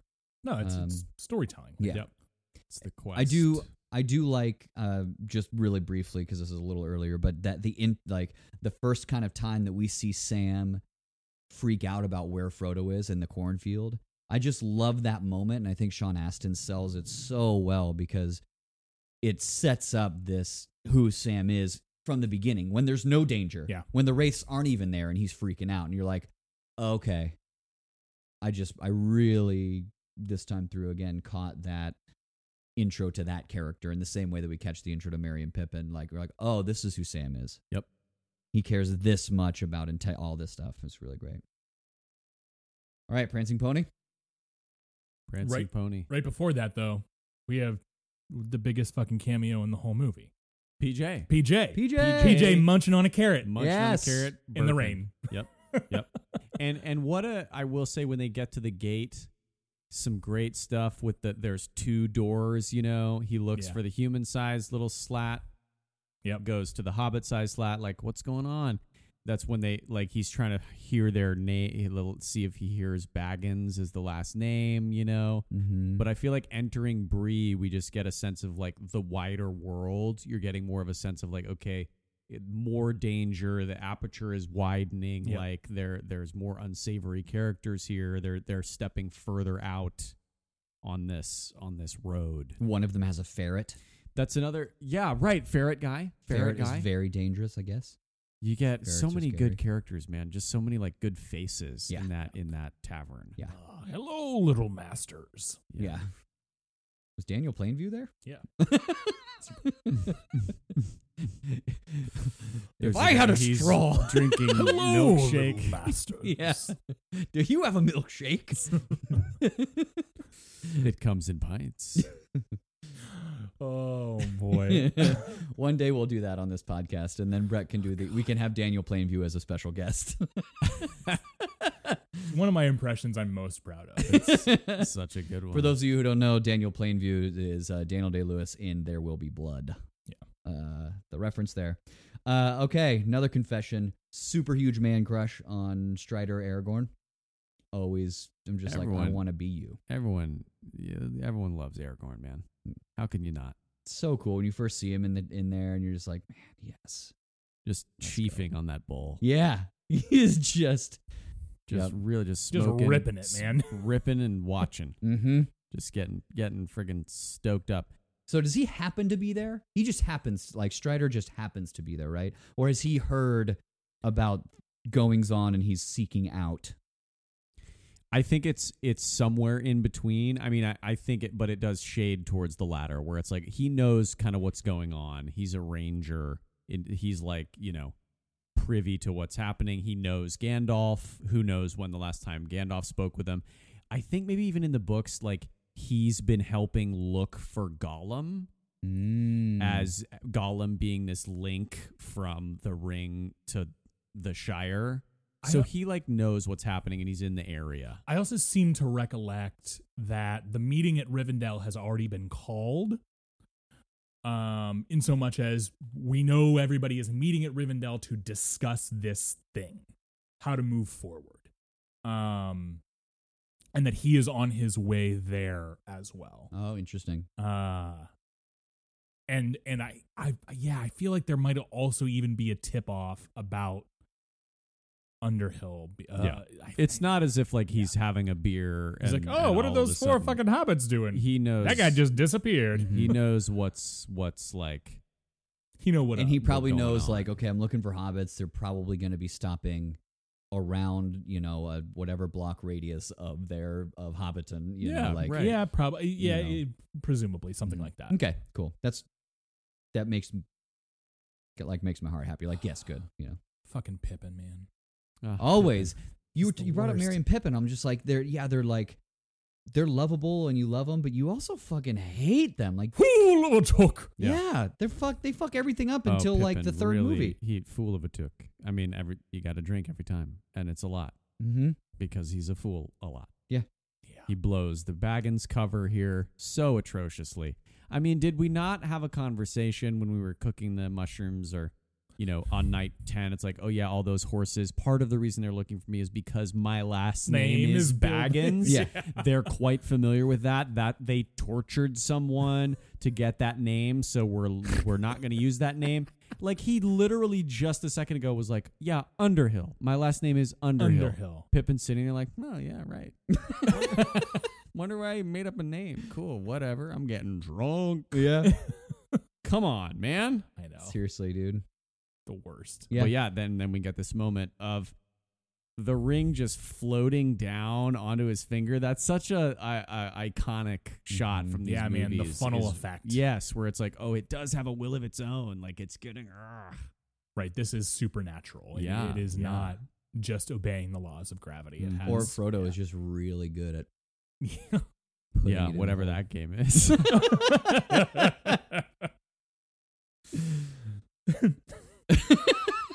But yeah, so there's Striders sitting in the corner. I'm looking for hobbits, and if one of them happens to just disappear out of thin air, we got a problem. Yeah, bingo. I also just like the idea of at one point in Aragorn's life, he's like, no, I don't want to be called Aragorn anymore. From now on, call me Strider. Well, he's undercover. Yeah. Because he's got a lot of... But who come up with the name Strider? Well, maybe he didn't. I don't know. I got to go undercover. Well, I think they actually explain it in the book, right? That it's not a game that it's not a name that he's chosen. It's a name that's been given to him as somebody who is roaming through the world. Gotcha. Okay. That makes more sense. But you're right. If he picked that nickname for himself, it's like, okay. Elrond, I don't want to. Yeah, that's like... Call me Strider from now on. Just like... never mind. I am Batman. It's like a Batman moment. Right. Like, oh, Batman, really? Mm-hmm. I did it. I brought Batman into this one. Go. Nice. It's a record. Oh man. Yeah. Frodo disappears, and one of my favorite Aragorn lines, like after he yanks him up and pulls him away, and you have to be more careful and whatnot, is I know what hunts you. Yeah. And you're just like, oh fuck. This like it just, I don't know, for me it really drops in at that moment that it like if this grizzled vet is also scared of these fucking things, we are in a world of hurt. Mm-hmm. Like this is not good for anybody. One thing I promise 15 seconds I do love about the Buckleberry Ferry thing is they meet the one wraith, they get away, and then as they're escaping, the wraiths just seem to multiply. You don't realize how many are in that close of proximity. Yep. And then just all of a sudden 1 turns to 3, turns to 5. Mm-hmm. And it's just like, oh no.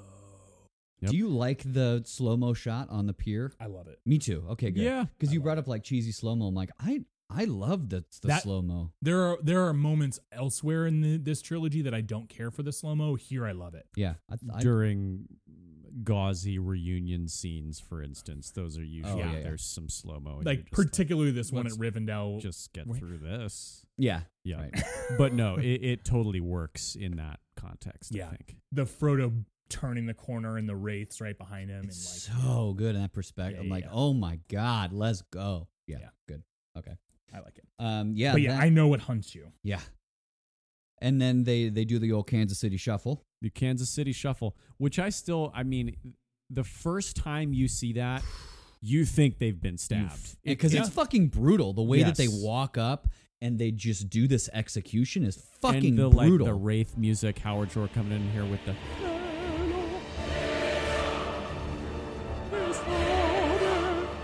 Yeah. And the innkeeper with his sleeping cap on, just pissing himself.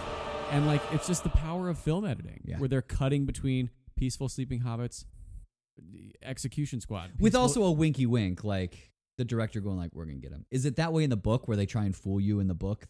Do you remember? I don't remember. I don't remember, but I do feel like it is. Yeah. I feel like they describe the Wraith situation where they come up to the 4-poster bed. We know that the hobbits have that room. Uh-huh. And they describe, okay. I do feel like it is that way. And I actually think it is. I think in the books, they say something about like one of them rifling awake as the sword goes down, and you think they're at least in the same room. Because that's what they show Sam doing that, like, yeah, and you're just like, oh god.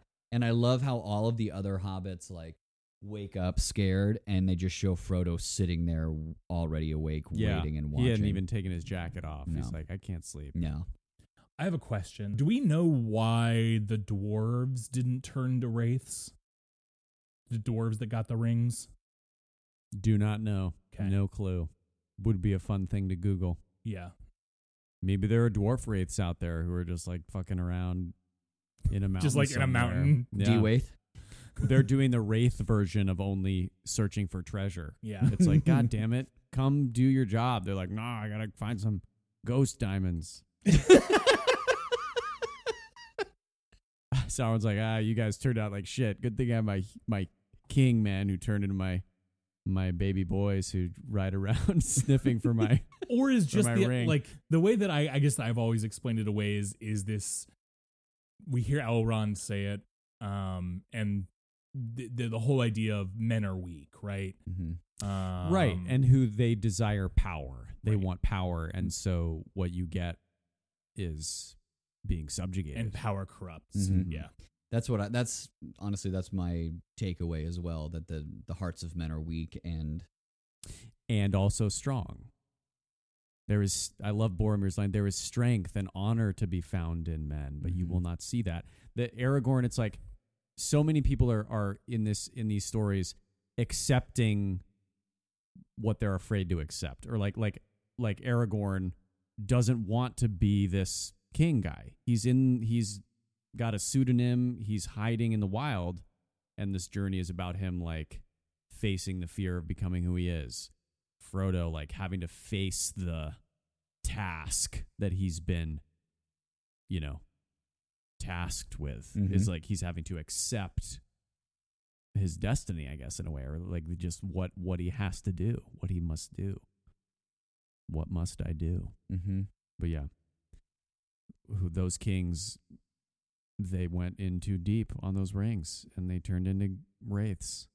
It's unfortunate. Yeah, and terrifying. Yeah. So they do the Kansas City Shuffle, and then we go into the wild. Yep. Where Yes, is we he do. taking us? Into the wild. Into the wild. Aragorn does the thing where it's like, I can hear you talking, you stupid hobbits. I can hear you whispering about me. Well, and it's a great bit of like a close-up work that Viggo does, where he's just like, we see him in the foreground, and he's just like, He's dumbasses. come on, okay. Yeah. Like, I will also say too, like it happens previously, and this probably happens in every movie that's a quest. But I really started to notice it in this is like when we're on a quest, we're always going from left to right. Yep. It's like because that's I guess the direction that we read, that we just it's for continuity, but it's like we're always going from the left of the frame to the right of the frame when we're going to the place, and it's like. From in that sequence particularly, there's so many cuts where it's like, okay, here we go. We go Yep. left, right. We're on the quest. We're going to the place that we need to go. Always to the right. Yeah. Totally. I wonder too if it has to do with the map. Of course, because yes. you're moving left to right on the map as well. That's true. Unless That's you're true. looking from the north. If you're looking toward the south, then they'd be going left. Sure, but if you're reading the map, Right. And if you're reading, like if one you're would reading, read a map, if you're reading the map and I'm across from you, and I'm then also you reading couldn't the map, read the map because it'd be upside down. yeah, right, and they'd be going to the left. This is why Brett and I don't go on road trips. Oh my lord! My next note here is, bro, why are you singing? We trying to sleep. Yeah. Aragorn, why are you singing? And Frodo's like, God, fuck, who are you singing about? And he's like, oh, I lost this. I'm like, yeah, who are you singing about? Because I'm trying to fucking sleep because I'm tired. Why are you just sitting up singing? Go off like 10 feet away or something. Yeah. Why do you have to sing that shit right now, bro? Good cue. He did just kill them an entire deer. That's true. But why is he just openly like, See, I feel like he's singing Soda I think Voce. he- yeah, I feel like agree. I don't think he's disturbing them. No, I know he's not, but it just kind of it stuck out to me this time where like everyone's asleep and it's dead quiet and Aragorn just awake and just Someone rolls over and is like, "Could you just go like 15 feet away, man? I really am trying to sleep." Do you need to sing that song like right now? Yeah. Can you sing it like tomorrow when we're questing to the right? He's so sad though. He is. He misses his Bro, I'm baby. sad too. I'm carrying a death ring. I got wraiths after me. I want to sleep. Oh shit. One thing that I really noticed in this watch through are the subtle sound effects and scoring cues. For instance, the just ever so subtle ringing you hear when the ring is on screen. There's just like this tiny little like echo. That's really, really cool. Yep. I think.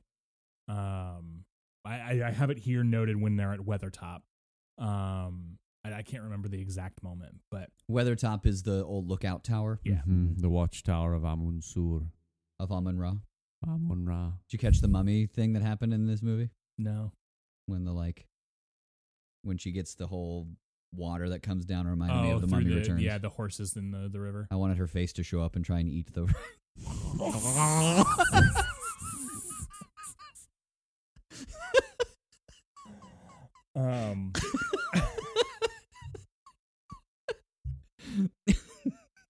Can you believe that man. Brett signed on to do another season with me? Can you believe that? I'm shocked right now. Man, why aren't there more mummy faces in movies? Like where someone's a natural thing turns into someone's face and tries to eat someone else. Like it could be water, it could be sand, it could be bugs. It could be slime. Yeah, that's what I'm saying, man. I agree. Could be water horses. Yeah. Could be water horses. Missed opportunity, Peter Jackson. Unbelievable. Unbelievable. Unbelievable. Oh man. That chase. Oh man, yeah. So epic. Like where she's like, I'm the faster rider, motherfucker. Like it's also the way we get introduced to Arwen is via her sword at Aragorn's neck. Like that behavior is gives us so much information about their relationship and who she is. And, Yeah, and she's like, And they're given, the total give and take that they have. Yeah. yeah. She goes something like, what's this? A ranger caught off on his a- guard. yeah, and you're like, oh fuck. And he's like, I do not have time for this bullshit. yeah, today. right. You know what? I had a moment just thinking where he's like, I had a hard day at work. Okay. I just burned a wraith in the face with a torch. That scene before we get too far, like the Yes, fight scene there yes. again. Pippin or one of them cooking fucking up. tomatoes. It's all three of them. Cooking all three of them in that tomatoes. instance. Frodo's like, I go to sleep for 5 minutes, and For you fuck's give our sake. position away. Yeah, right. I read that Viggo Mortensen did not want to have a rubber sword or a fake, but he used a full steel sword for all of his fight sequences and everything. Wow. Which is he did most insane. of his own stunts in this. We'll talk about I think it's the next movie where he breaks his foot. Epic. But yeah, the sword. There's a really, I don't know if it's a full scale documentary. I'm sure you could probably find it on YouTube. The fight choreo for this I can't remember his name. I almost said his name is Bobby Knight, but that's an Indiana basketball coach. different kind of no chair throwing in this. I do think this guy's name is Bob though, who's like old school Hollywood fight choreo. And I remember watching, maybe it was just a behind the scenes that's on the extra extended edition and stuff. But I remember watching that and like him going through sword training with Viggo Mortensen, and like specifically the scene at the end of this movie where Viggo's on top of the mountain and there's 600 Uruk-hai coming after him. Mm-hmm. But yeah, it's really, I don't know. I like that choice to use the full steel, because it gives it weight, right? It's effortful. And you also can't, like, once you make the swing, you have to deal with the results of momentum. You can't just like swing and then immediately pull it back. Like that's not how steel works, or gravity. And so yeah, this fight scene's really, really great. I always get a giggle though of the Wraith running away with a torch in his face because he just kind of it's like bad Halloween movie. Yeah, it reminds me of Scrooged with Bill Murray. Yeah, like the Ghost of Christmas Future or whatever. Is that kind of like puppet Jim Henson puppet? Sure. Yeah. But yeah, the horse chase, the Arwen horse chase. Yep. Because Frodo has been stabbed by a Morgul blade. Mm-hmm. This crazy fucking, he's been poisoned. He's going to turn into one of them now. Yeah. He needs elvish medicine. I have to say, one of the most unsettling things in these movies are when Frodo is poisoned. That like completely white out that they do on his face that's almost green, both here and with Shelob later. Yep. Is really unsettling. And he gets the little like crusties. He gets his crusties and the spittle. With the Blu-ray too, I was like, wow, his eyes are crazy bloodshot and stuff, and like really messed up. Yeah. So really awesome effects and makeup work there. Elijah Wood is already so fucking pale. Yeah. As a just complexion period. That like adding that.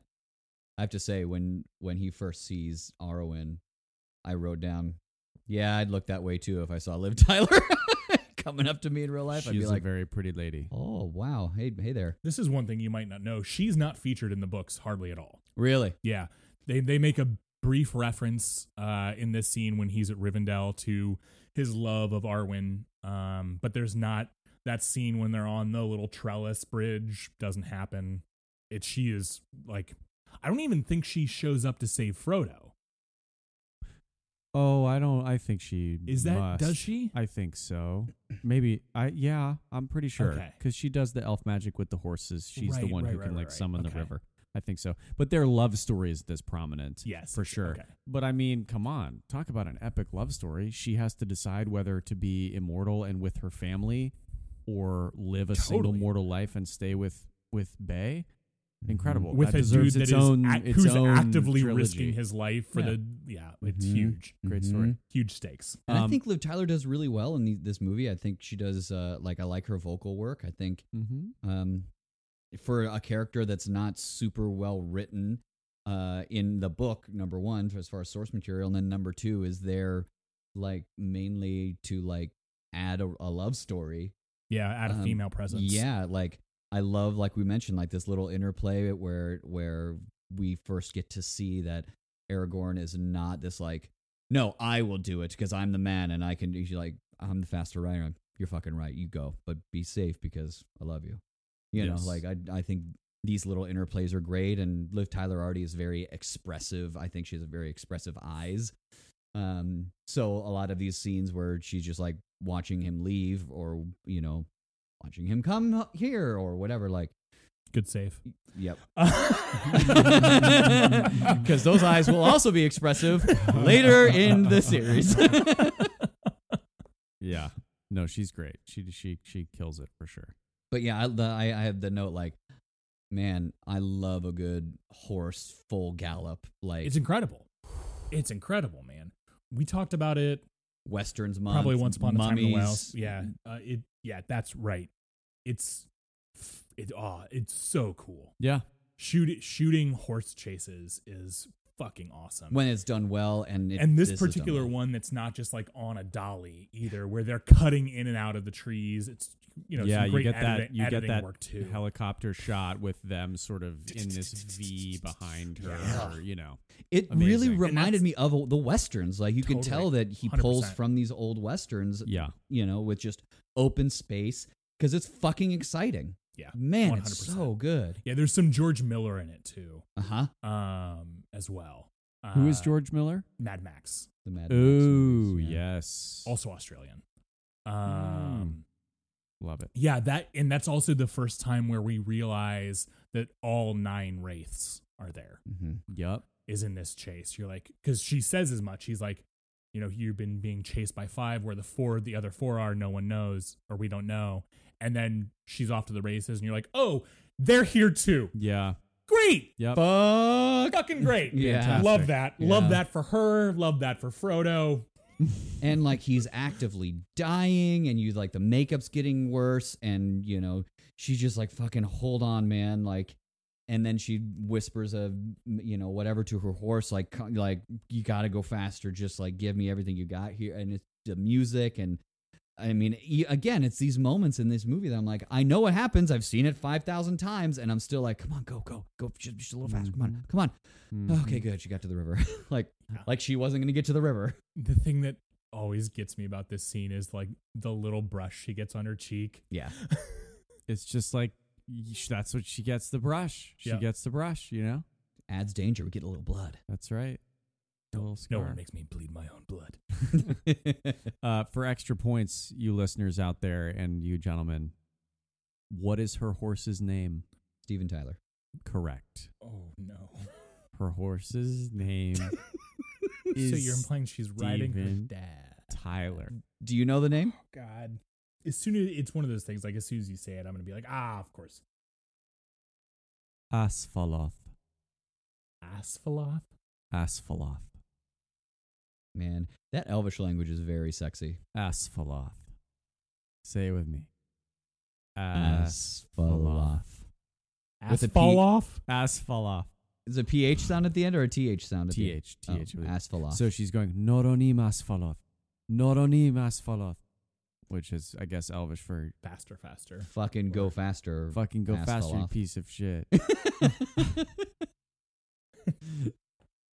Anyways, being that was one of my favorite things about rereading the books was like, oh, Asphaloth. Right. Cool. Yeah. Like, I've heard it said all that the time. Bridge of Khazad-dûr, like, yeah. Totally. Exactly. But she makes it to the river. If you want him, come and claim him. And she's baiting him, right? That means she knows. Yes. We've seen them be afraid of water before. Like, they didn't want to go into the water to chase Frodo. Yes. So the fact that they even go in the water, number one, is pretty big, right? Yes. Great voice, too, for the Wraith, who's like, give up the halfling she-elf.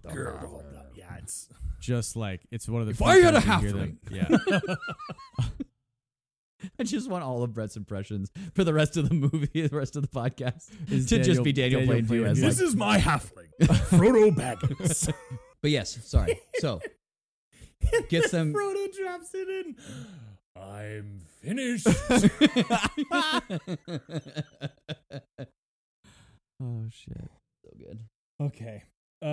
Yeah. She gets them in the river. Yep. And then she does the incantation, and the power of the elves protects them. I remember from the book, I think, that the horses are like Gandalf's extra icing on the river cake. Yes. Like, he's like, that was me who did the horses. Oh, part really? Of it. Yeah. But yeah, it's like they, because Gandalf's able to watch from... he's made it to Rivendell by that point, and he's able to help whatever magic it is that protects them from. Because that wraiths. river is the border between her, like. It is the extraterritorial border of Rivendell. Mm-hmm. Interesting. That's cool. Yeah.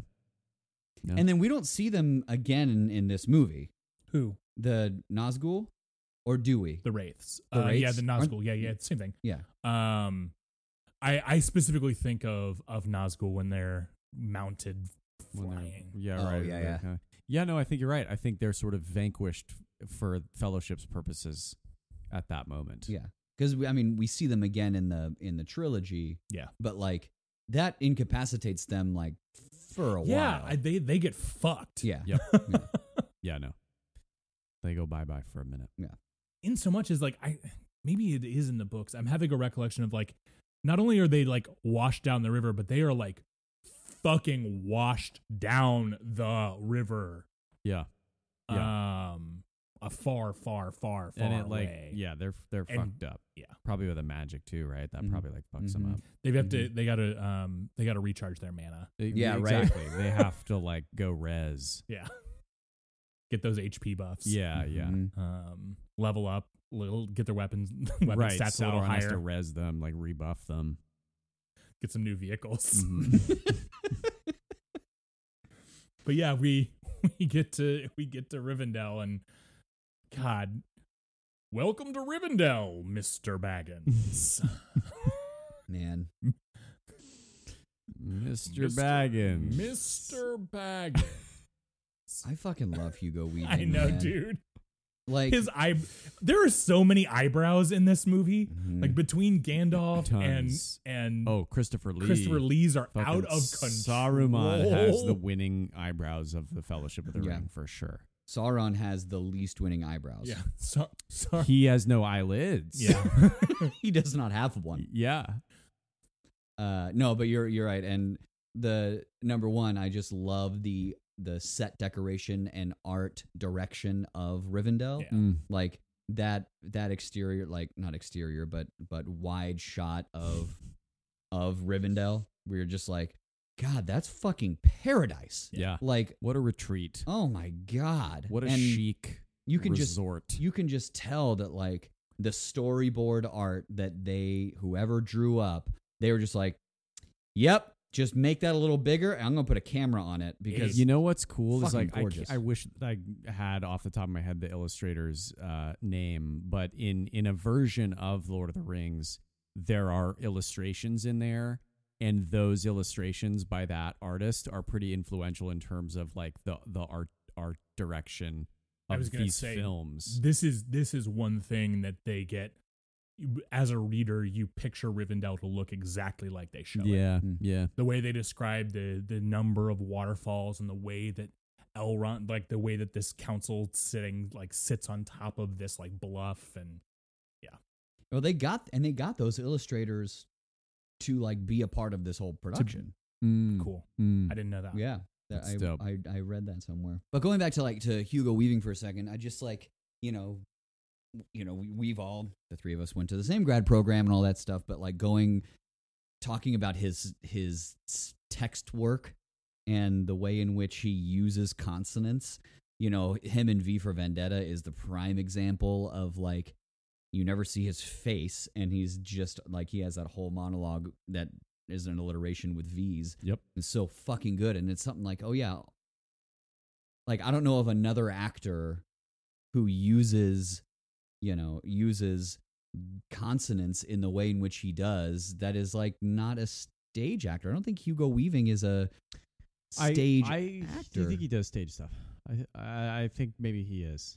I want to say that he is. I would think that he is. I just haven't ever heard of him doing stuff Yeah, on Broadway. I don't know. Well, I think he does stuff maybe in Australia or something. Like I think that he like is out there doing, Miss Julie or something, or Hedda Gabler or something. No, yeah, he fits in that world. Classical stuff where he's Doing Ibsen and Yeah. Shaw. And, he got those chops. Yeah. I mean, because you can tell like him, Christopher Lee, Ian McKellen, like they all use all of those consonants so well. And like at some point I had to write it down, when he says, the Mordor, like Yeah, the way right. he Mordor. Mhm. It's just like, whoa. And then that's why he's so fucking like Mr. Anderson. Yeah, And yeah. you're just like, juicy. It's the thing again for me as well with Ian McKellen, Christopher Lee, Ian Holm, like,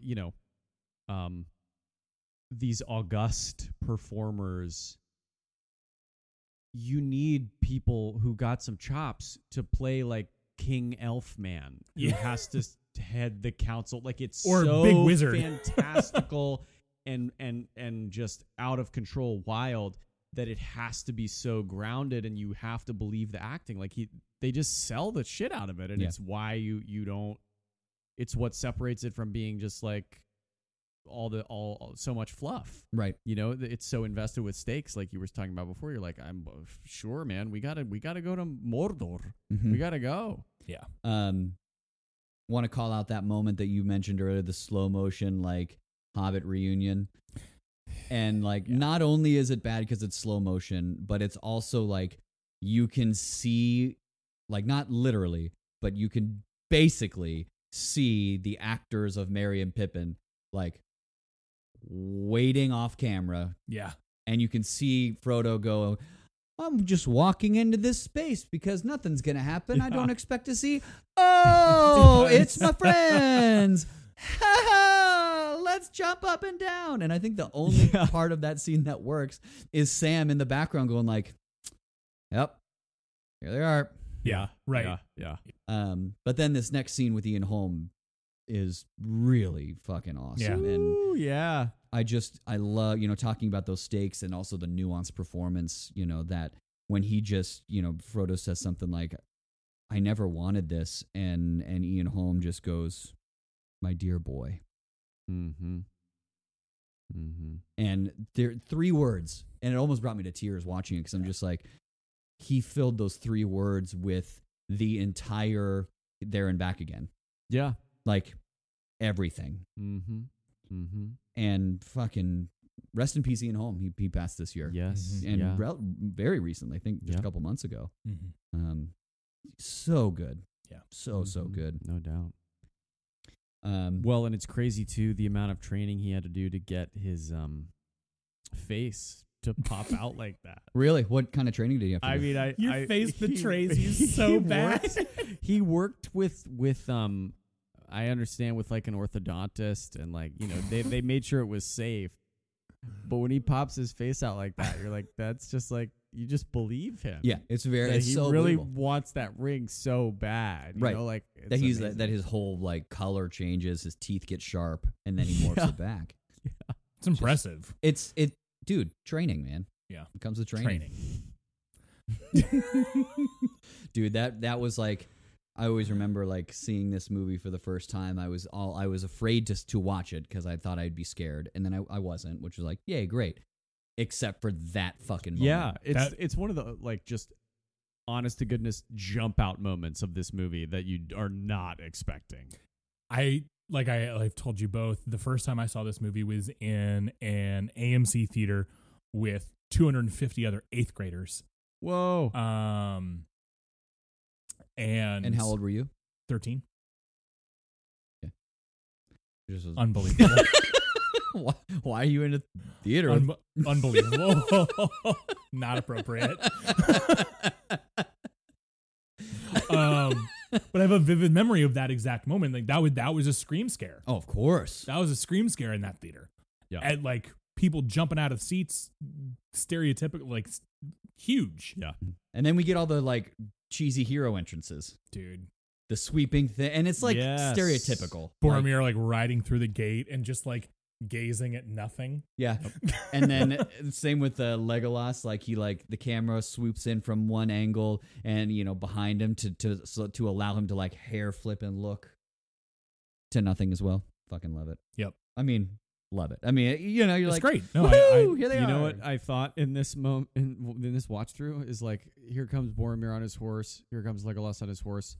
The dwarves walked here. True.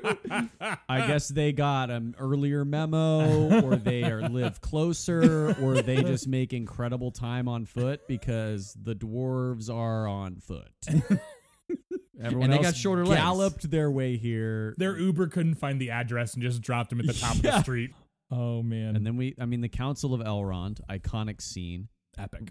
Parodied at the Oscars. I remember one year, very Jack Black. Mm-hmm. They had to it was like a scene where they had to get a cock ring off, right? And That's they were fantastic. like, Yeah, they he, were like, put it- you have my axe, It's just an iconic scene. Yeah. Yeah. Oh, yeah. Legolas totally bros out in it too, and he's like, "This is Aragorn, Yep. son of Arathorn." Exposition Yeah. delivered as, an argument or Yeah. confronting someone. Well, and right directly before You that. owe him your allegiance. True. I just want to call out a thing in response to Aragorn.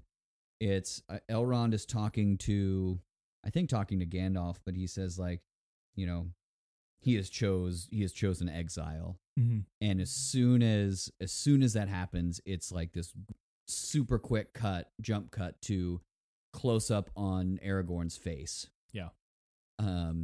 And as soon as he says that, Aragorn is looking down and he looks up like centimeters from looking directly at the camera. You know what I mean? Like, Yeah. And it's just it really pops out. It's really cool. I don't know if we don't really get a lot of like, I mean, Frodo does it a couple of times, but almost directly looking at us, and you're just like, oh shit. Yeah. Almost down the barrel where it's like, and you're like, it stands is out. he breaking the fourth wall right now? No, I don't think so, but close. And it's also this huge color shift from like the warm orangey yellows of like the upper decks of Rivendell, and then down to like the catacombs of this like cool blue. And so it just is, and then his eyes pop, and just the framing of it, the editing of it, and the storytelling of that as well, of like, I have chosen, boom, exile. And you're like, oh shit, like you can see into his soul. I want to say, like, on some of these bigger movies that we've done on this podcast, and like Godfather last summer, we know that they're good. We know that they're like fucking solid as hell. And so a lot of my approach in watching these movies is like, yeah, I know I fucking love it. I know I nerd out on this. I know that everyone loves it, but why? What is the reason that makes them so fucking good? You know, and so I was trying to like see with new eyes, or find things like what are things that make me go, oh man, that's a moment that makes this jump out, and put it above other fantasy movies or whatever. So anyway, for listening audience, or that's kind of an approach that I've taken. That's a moment that I noticed that I fucking love. Yeah, that whole scene, I forget what the chamber name is, where he meets Boromir downstairs, is really, really cool. The Sword Museum. Yeah, the Sword Museum. Does it bother anyone else that Aragorn is so precious with this thing, and then he puts it back on the like shelf, and it's crooked? Yeah, it does bother me, sir. Thank you for bringing it up. Yes. Does it also bother you that when we're introduced to him in that scene, he's reading a book like this? That's how people read books back then. Look, he has to. He's a ranger. He's looking a lot. His eyes get tired. He forgot his glasses. They got He's stepped fucking on. Dunedain. Yeah. He'll be fine. Right. No, it is true. First of all, it's like, Boromir, do you usually go to museums and like touch shit, pick shit up and drop it on the ground, leave it on the ground, sir? Especially when you're just like, oh, this is a 3,000-year-old sword. All right, I'm out. I know. But yes, if I'm Aragorn in that moment, I make sure that it's fucking straight.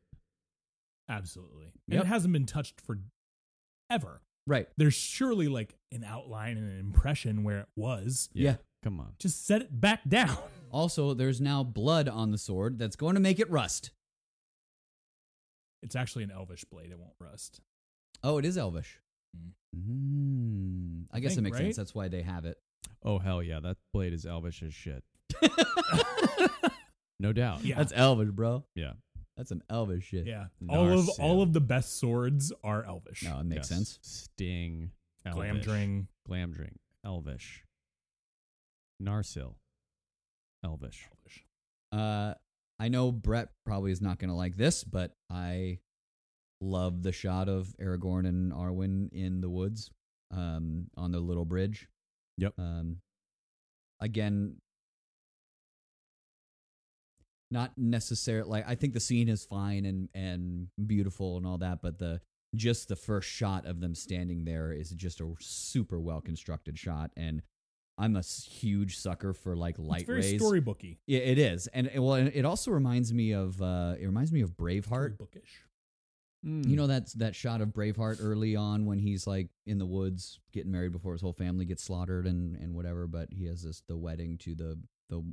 I have only seen Braveheart once. Yeah, I don't remember. yes, vaguely I remember. It reminds me of that, or that same kind of construction. But again, I'm just such a huge sucker for like light through trees or light through clouds and light rays, which happens like fucking crazy in these movies, which I'm all in. But again, there's just this like earthy, like in the woods and like that magic romanticism that I'm like the way that all they in. have the way that they position elves as luminescent. Yeah. is they really glow. interesting. Elves glow. Even when Sam and Frodo go and look at the wood elves who are leaving, like that's the first time we clock this quality of light. Right. Where they it's like, glowing. whoosh, and you even in the reverses where we look at Sam and Frodo, it's like all over their faces, just like they have this almost bioluminescent quality. 100%. That's really cool to look at. Yeah. You know, I like the setup and construction of that scene fine. I don't even dislike the story of Arwen in this movie. I don't particularly care for Liv Tyler. Gotcha. She bothers me for the same reason Nicole Kidman bothers me, which is this like under breath whisper acting thing that they do. And I think it takes away from their intention. Gotcha. But recognize that that's a personal thing. Sure. So, Sure.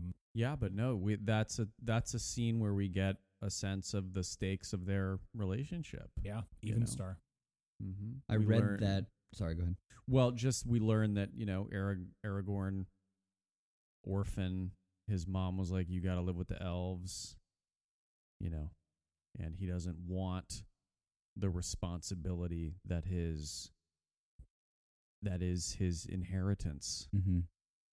Mm-hmm. The inheritance is an interesting theme throughout these movies. I think, like, technically Frodo inherits the ring.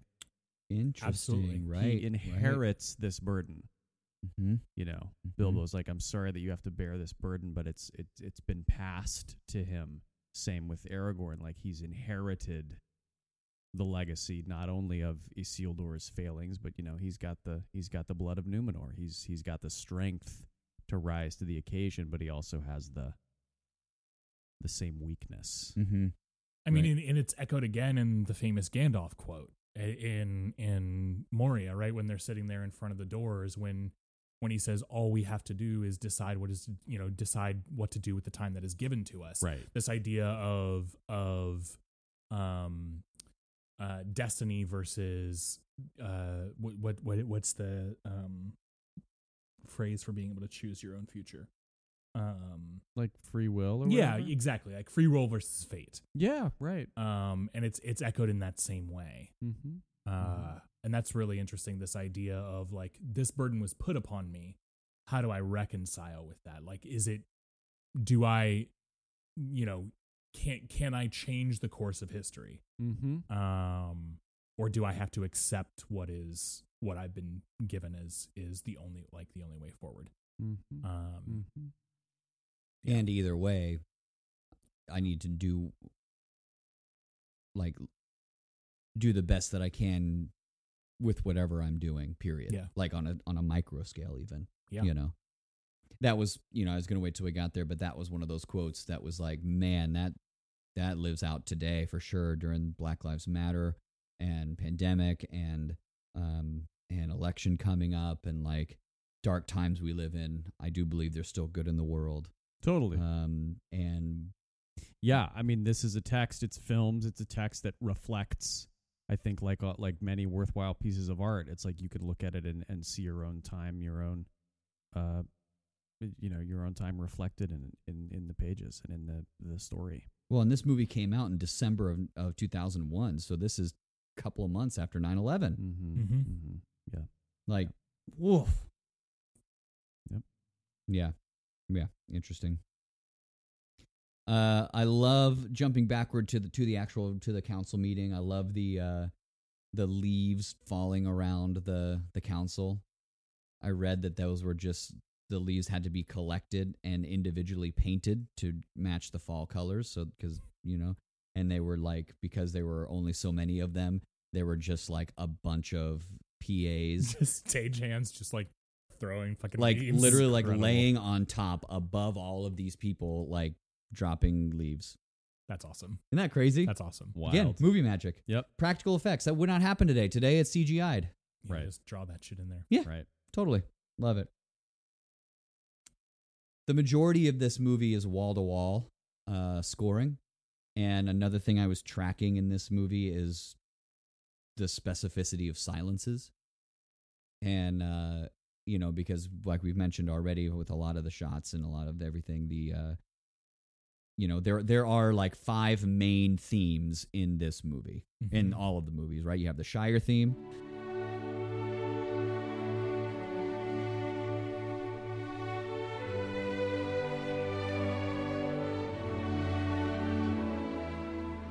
You have the Fellowship theme.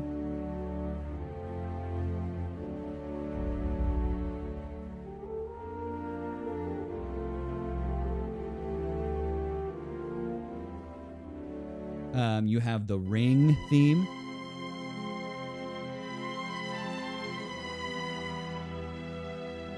The high strings. Yep. You have the orcs, Uruk-hai, Sauron, evil theme.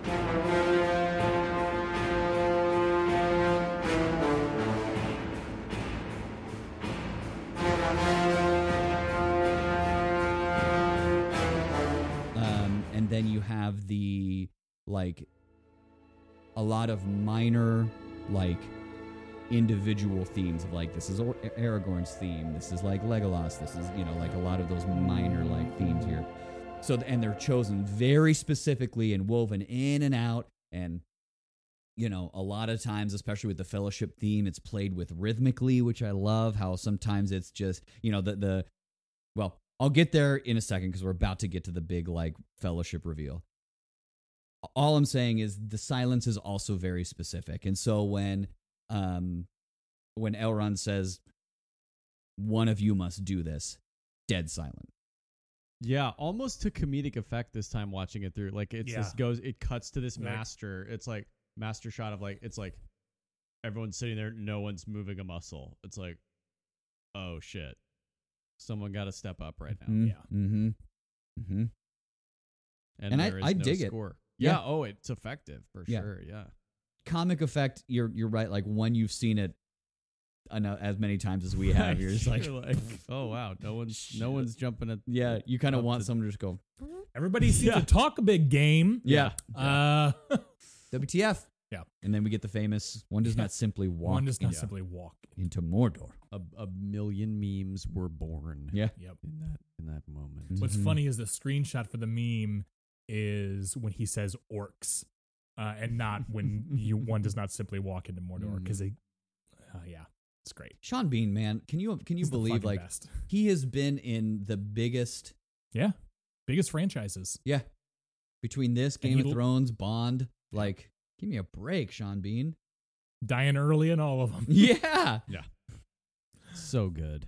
But he fits that. I had this thought this time through of is there a world where Viggo and Sean switch roles?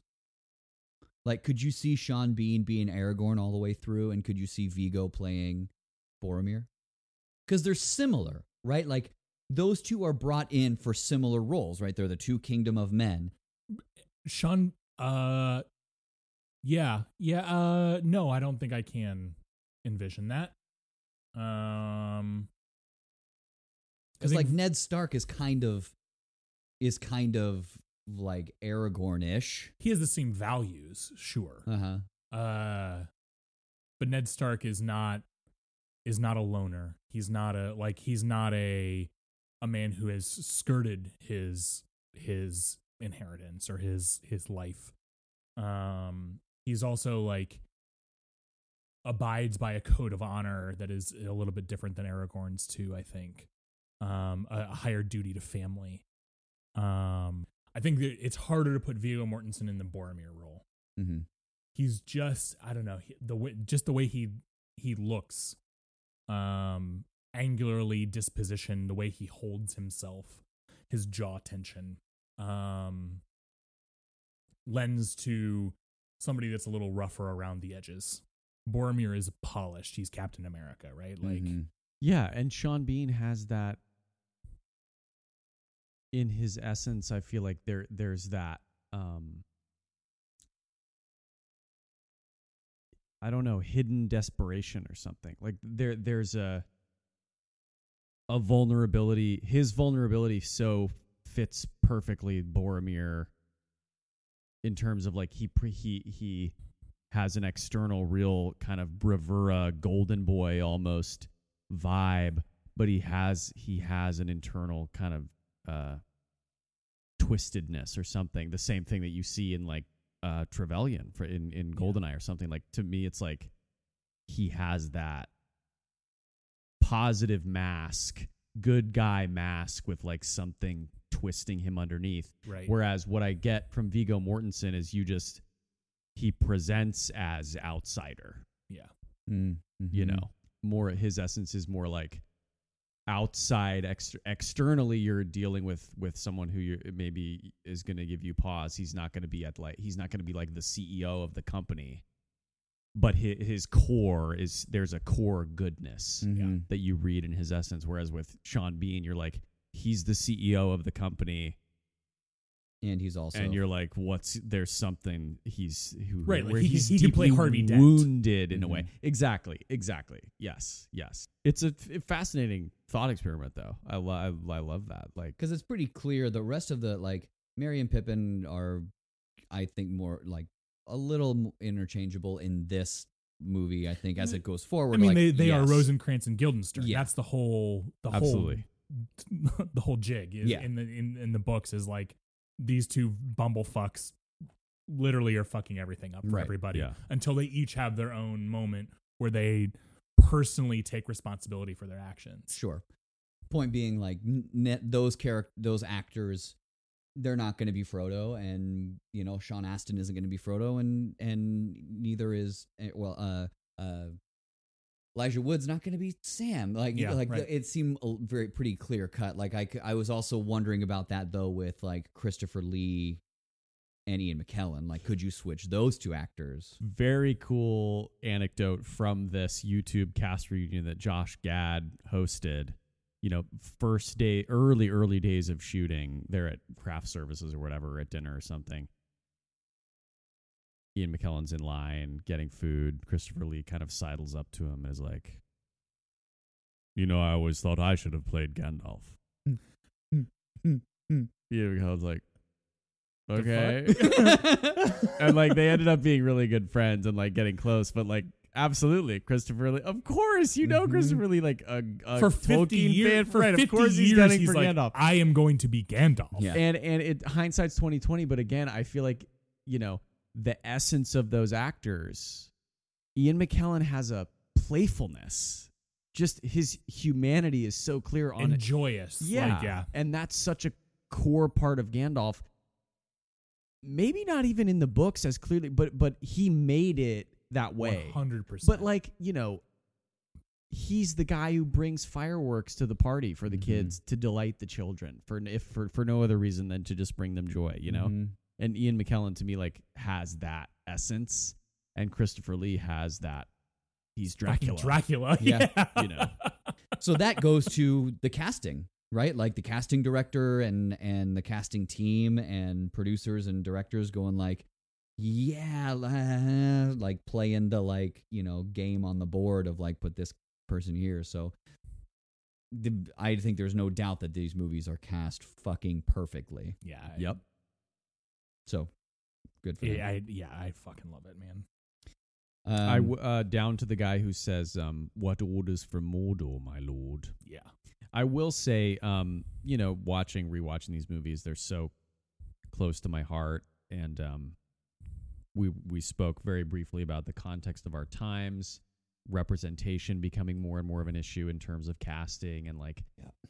These movies are so white. They're just the whitest movies you could possibly watch. And like, really, it struck me so strongly watching this YouTube cast reunion where it's like, oh wow, everyone's white. Mm-hmm. It's all white people, and like yes, please continue. That, and that's just it is what it is. It's problematic.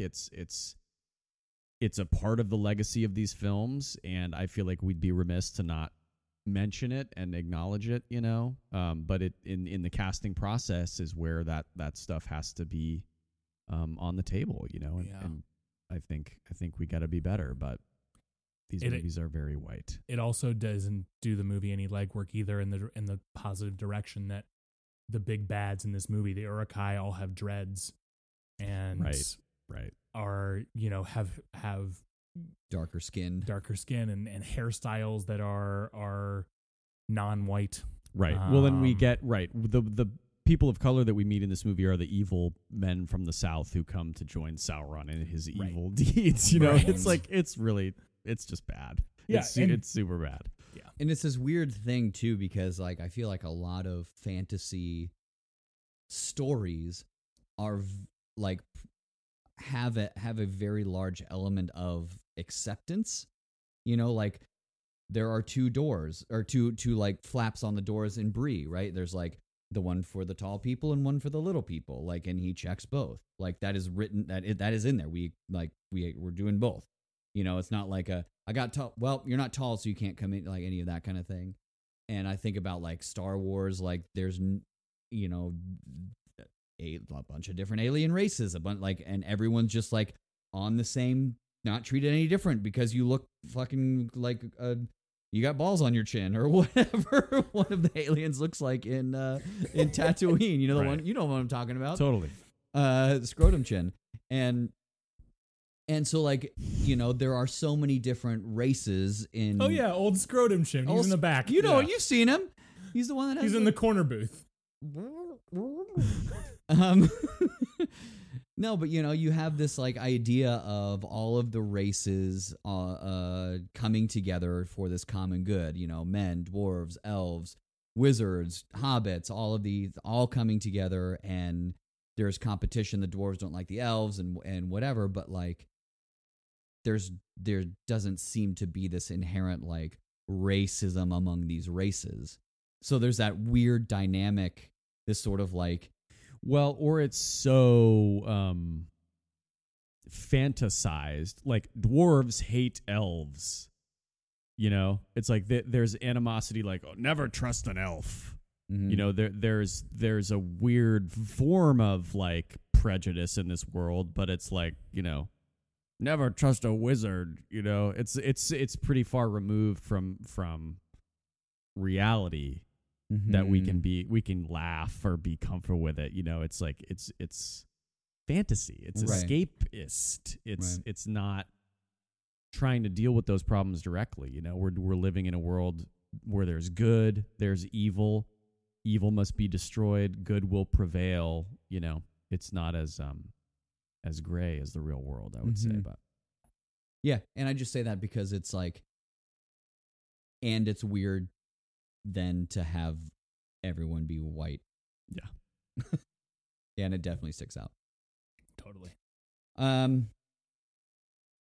We talked about Gandalf's look when he hears Frodo say, "I will do it. I will take that again, that mic roll." Yeah, that change of his like no, Frodo. His like the simultaneous like, don't do this to yourself. You don't know what you're walking into, but also like what a pure gesture, and like I like all of the simultaneous reactions are really awesome. Yeah, they're like, okay, Ian, we need you to tell the story with your eyes again. Yeah. We're gonna do the same shot. The story's happening behind you. You're in the foreground. We're gonna watch you take in the story, and everyone's gonna understand what's happening. Well, I feel like so much of like that thing is just the personalization of who Frodo is to him. You know, where he's like. If you're able to find that perfect substitution to be able to then go like thinking about that person doing, you know, like doing this thing, and then all you have to do is just have that image, and then it's just a breath, and it's like, and that's like, oh, that's it, that's easy, you know, like of course that's fucking so fucking difficult, but like the brilliance of these actors that and you know athletes too, you're like, wow, that triple axel look fucking easy. I can do that. He can't fucking stand on ice skates, you know, because it like it's literally such a simple moment. He just takes a breath, and that's it. Yeah, but there's so many layers to it. It's unbelievable. Yeah, the pain of knowing the consequence of what was just said, and like, yeah, no doubt. And then another small little look, Elrond's look when like he's fine with Samwise coming in. He's like, even when you weren't invited to this exclusive meeting, but you're old Sam, so you're fine. And then Merry and Pip show up, and he's like, what the fuck? We got a cockroach infestation. Like, the fuck? How did you sneak into my secret council? Sneaky little fucking halflings. Yeah, right. Right. And you're like, oh shit, Elrond's going to throw down right now. If anyone else pops out, like, you better watch out. Yeah. And then I said we were going to get there, but so now we're here. This is the first time we got the whole gang together. It's like, that's my axe. Yeah, exactly. Yep. You've got my sword and my bow. Amazing scene. My axe. So good. Orlando Bloom. God love him. He fills exactly what he needs to fill in this movie. 100%. Totally. Pretty face. Yeah, absolutely. And I there's no. I think they're all. It's well done. Yeah. I enjoy his performance in this movie, Orlando Bloom. Yeah, Yeah. I do too. I don't think he like changes anyone's view on acting or the world, but I don't think he needs to. To be clear, I don't either. I like him. There's just this like squinty eye thing that he does where everything is just, this is epic. Yeah. It's Pretty Boy Hero. He's just kind of Yeah. playing Pretty Yeah, Boy yeah. Hero. Fair. And to be fair, like this is his first big thing ever. Yeah. Right. Is this the same year or the year before Pirates? Or This is before he gets this role 3 months before he graduates school. Gotcha. So this role gets him Pirates. Yeah. And I think he starts shooting Pirates toward the end of this whole process, or like probably the year. That's right. The year after this films kind of thing.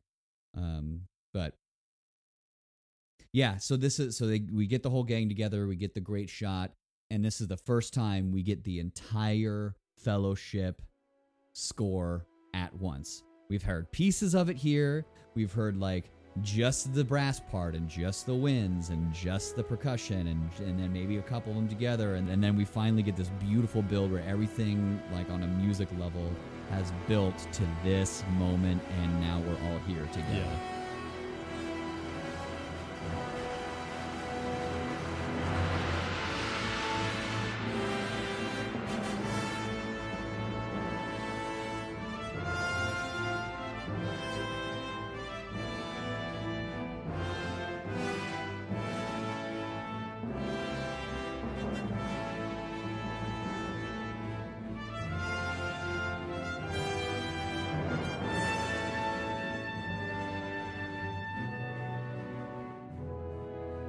This is top 3 favorite scores of all time, period. And again, like looking at this from like a why standpoint, Yeah. it's the nuanced, brilliant storytelling of just like, we're gonna weave this in here, we're gonna weave this in here, now we're all together because this is the only time that we get the Fellowship to fucking together. And then from here on out, we're gonna start breaking it apart because the Fellowship kind of breaks apart from here on out. Yep. Right. You know, Right. and It's certainly operatic. For sure. it is. Yeah. It's a fucking opera, man. It really is, and I just love it. Gorgeous. Yeah. And that it's such a payoff. That shot of them all together, the music swells, the adventure continues on disc 2. Yeah. So for us, this is where our disc break ends. It's an intermission. Get yourself a beverage. The adventure continues on disc Yeah, 2. it's the perfect like, where are we going? You know, Pippin Yeah. has that perfect like undercutting of the stakes. Yeah. Like, so what's going on? Yeah. We're here. Where are we going? So where are we going? Yeah. Totally. And where you're going is to the bathroom, to the fridge, To the office. home. Hydrate if you've been playing the movies in the buff drinking game. Yeah. Right. Exactly. Yeah, we figured this is a good, these are long movies, so we're going to have a little intermission break to look forward to each time as we did in the discs. So here's a little break, and we'll see you back for part 2. Gentlemen, we do not stop till nightfall. What about breakfast? We've already had it. We've had one, yes. What about second breakfast? Don't think he knows about second breakfast, Pip. What about elevensies? Luncheon, afternoon tea, dinner, supper. He knows about them, doesn't he? I wouldn't count on it. All right. Ready for the story to continue on disc 2. That's right. Oh, the Bilbo Ghoul moment happens now, not earlier. Because he gives Frodo all of his shit. Yep, he gets and- the mithril. Right, this is when he's like going on the adventure. He gets his necklace for the ring. Mm-hmm. I Boy. forgot that. And Frodo has decided to do this. Like, fuck, man. I'm That was a going. big ass decision. Mhm. Yeah. I feel like that's the core of this movie is him deciding to take the ring to Mordor. Absolutely.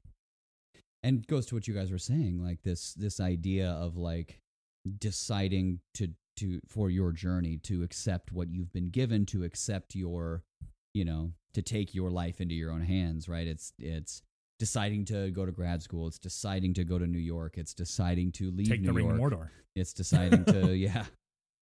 Right. Which essentially is going to New York. So, you're not wrong. Glad I got my Sams with me. Aww. Speaking of that, this is something that Scott Ripley brought up in grad school quite a bit, and something that you sort of mentioned earlier in the drinking game, but drink anytime of the homoerotic overtones or whatever. But I recognize that there can be times of that in these movies, but I'm also a lot of what Scott said, very fascinated and love the representation of love between two men, irrespective of sexuality or gender or any of that. Just like, Aragorn kissing Boromir, like the two quote unquote manliest characters of the fucking story, Totally sharing a kiss, like and you're just like, there's something so fucking beautiful in that, like, I don't know. I just, seeing the love that Sam and Frodo have for each other, the love that Merry and Pip have for each other, and they're not having to be any type of anything else outside of it, Yeah. Surely that must be one of the huge reasons why this movie is so beloved by so many young men, and now, adult men that we are, it celebrates platonic male friendship, and platonic male love in a very powerful way. That Sam is fucking willing to die for his friend. Like, I know I can't swim. I am going to get to you no matter what. Yeah, like that's such a powerful moment. Fucking gorgeous, And again, of course, it's gonna happen all the way for the next 8 hours of movie that we have and 14 hours of podcast that we have left. But Josh is like, wait, what? I did not sign up for this. Oh, yes, I did. I knew it was coming. Yep.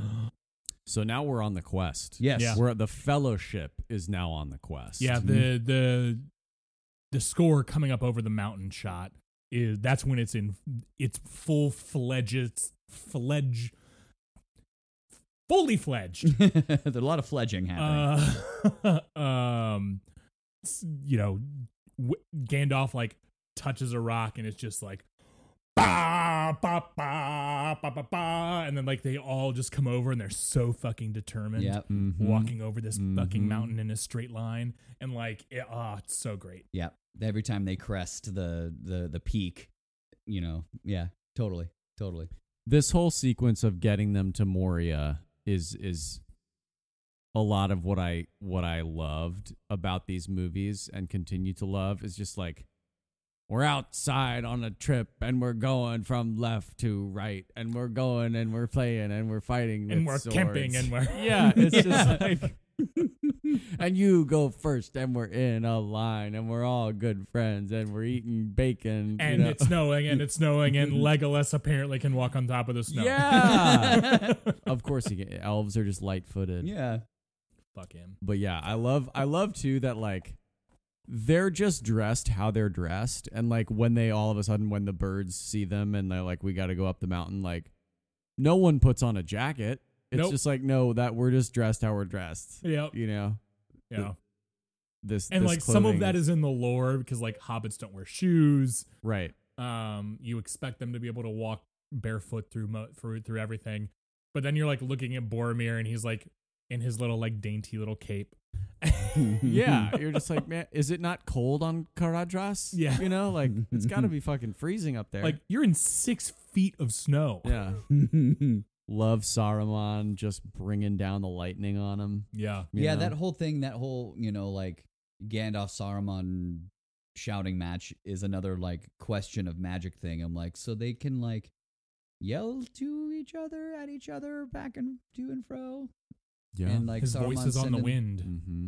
Mm-hmm. Then Gandalf's like, "No, I will yell louder and stop the weather." I don't think Gandalf communicates back to Saruman, does he? I think it's more. It's like Saruman is on the top of Orthanc, which is the name of that tower.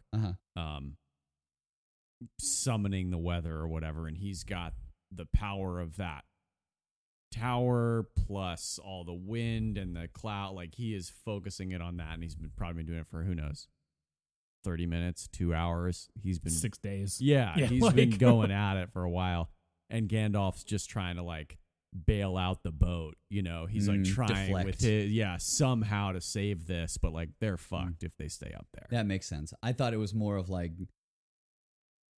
Gandalf yelling back to him and I will not fucking leave. Yeah. It's more like that's the sound of him casting his spell. It's like, but yeah, and then I love the like Gandalf's like, let the ring bearer decide. There are no good options here. Yep.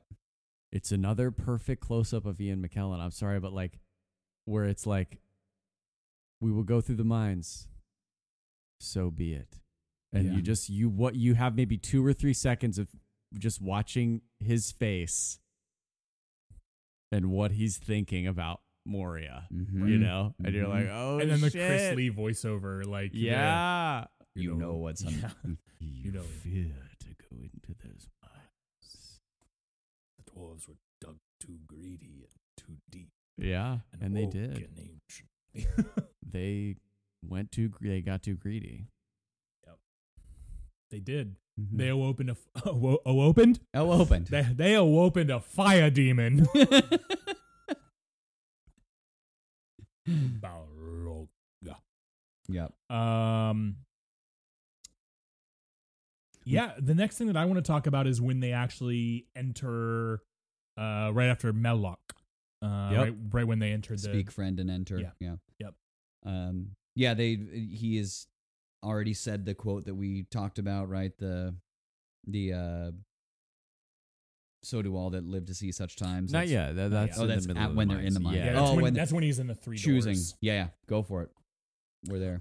No, this is one of the moments where I really like, I respond to Sean Bean in a visceral way where he's like, it's not a fucking mine, it's a tomb. Such a great moment. Like, holy shit, look at all of these carnage. Dead folks. Yeah. What? Yeah.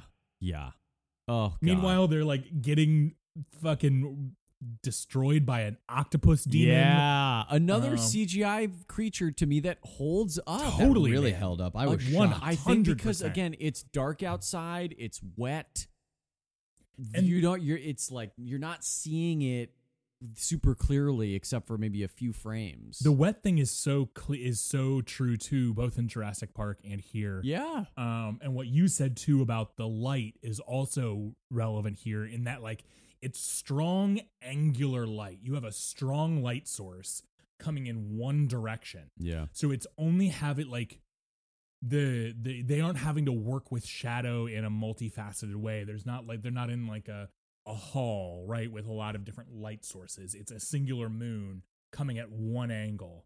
And it's and being able to then reflect it off the water makes it a little bit even obscures it even more. Yeah. And it's true, man, that CGI holds up. I love that fight too. You see the Fellowship. That might be the first time that they're really in action in terms of like having to defend themselves from something, right? Where like Boromir's out there cutting tentacles off, catching hobbits, calling for covering fire from Legolas. Yeah. It's just so badass. Yeah. It doesn't matter how many times I've seen it where he's like, Legolas! And Legolas is like, right I got past you, his dog. fucking ear. And Yeah. every time you're just like, yes, because he's the guy with the bow and arrow and he can shoot from far away. It's like At the end of this podcast run that we're about to do, we need to decide what is the best Legolas snipe. Just putting that out there. We just need to decide by the time we're done this weekend. Deal. Okay. He has 2 already. That one that he makes on the octopus creature, and then later on with Mr. Trolley. Yep. Well, and then later on, and after then that, even still in the mine when he's like on the stairs doing a fadeaway. Yeah. And it's a POV arrow like, shot through the fucking skull. Yep. I also like leading up to this octopus demon tentacled lake monster Loch Ness monster guy that Gandalf just is like, yo Frodo, you got that ring, all the monsters are gonna flock to you, FYI.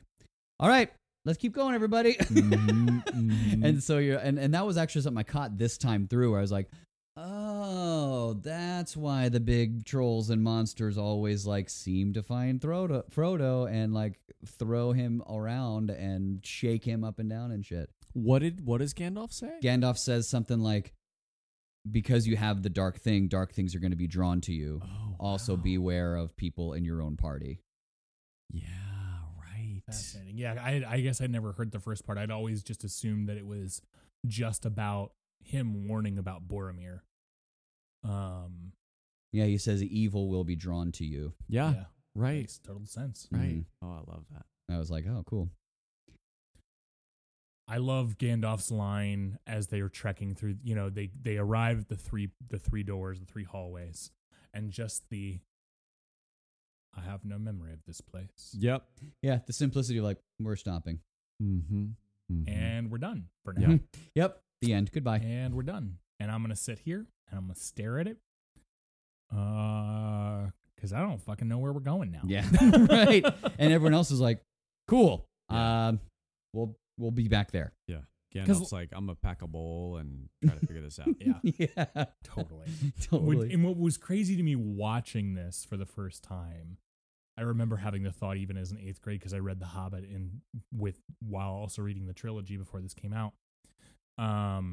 Is like Gandalf is the whole tribe of dwarves that accompany Bilbo on his mission. They are all up in Moria. Like, they are in it to win it. They are there for a long time. They're like fighting goblins. And so to have Gandalf go, I have no memory of this place. And you're like, okay, really? Like, it feels like you spent a long time there, but I guess it was like 50 years ago. Yeah. Totally. That is one thing that bugs me, and this is a perfect time to bring it up about this, is the movie they mentioned goblins once in this like antechamber that they come into, and Legolas pulls the arrow out and goes, goblins. And then they continue to call them orcs through I noticed that. the rest of the movie, and that's patently untrue. Goblins inhabit this area. They are not orcs. Orcs, as they explain in the movie, are corrupted elves. Yeah. Goblins are the same thing with dwarves, from my understanding, which would make sense as to why they inhabit the Misty Mountains and in and around Moria. I think this is just a concession for consistency's sake with the lay viewer. That's just like, we don't. Evil guys, they crawl around, they shoot. They scream They and are all the they're same. ugly. Yeah, totally. Yep. They're all the same. But it makes it even more confusing to then have Legolas go, goblins, and then they're like, orcs later. Mm-hmm. Yep. It is confusing. Mm-hmm. And I've spent way too much time on the internet looking that up. Yep. Yep. Totally. When Gandalf is meditating in front of those 3 doors trying to figure it out, and Frodo sort of clocks Gollum behind them. I've just been having this moment where Frodo's like, there's something back there. And Gandalf's like, yeah, it's Gollum. He's been following us for 3 days. I just want Frodo to be like, were you going to tell someone? Yeah, right. Same. He's been following us for 3 days, bro. Feels pertinent that the guy that betrayed my name and the fact that I lived in the Shire is following us. My uncle stole from that dude who's after me. I've been thinking about a bunch of shit I forgot to tell someone, but yeah, he's been on a trail for a while now. What? Have you ever watched Rick and Morty? No. Oh, okay. I just started watching Rick and Morty as like a quarantine watch, and I'm like, Gandalf has some Rick moments. I've never seen that. Yeah, I know, but the people who are listening might have Totally, seen it. yeah. But like, he's like smarter than everyone else, and he has these moments where he's just like, these exact moments where he's like, "Hey, we're in this place, Morty. We're in this place," and Morty's like, "Oh, great. Why is that guy? Oh yeah, I forgot to tell you that they hunt everyone that looks like you. But we're in this place. It's really cool. So enjoy it." And it's like, that's how Gandalf is here. Yeah. He's like, Yes. yeah, we're in the mines. We're gonna go to Mordor. Oh yeah, that guy's been following you. Yeah, he wants to eat you, but we're fine. In the same vein, when he's like, let the ring bearer decide. Like, maybe you could give him some information. Right. Like, maybe help him make an educated decision. Just so you know, going through Moria, there's a giant demon fire demon. monster. This way, We know that Gimli's cousin's dead. Yeah. Like, we have a pretty strong feeling that, haven't heard from him in a while, we feel like he's probably dead. also, I am like 70% sure how to get in. I know where the door is ish. Yeah, right. Because he gets there, and then I'm like, oh fuck, and then he tries to just like push it.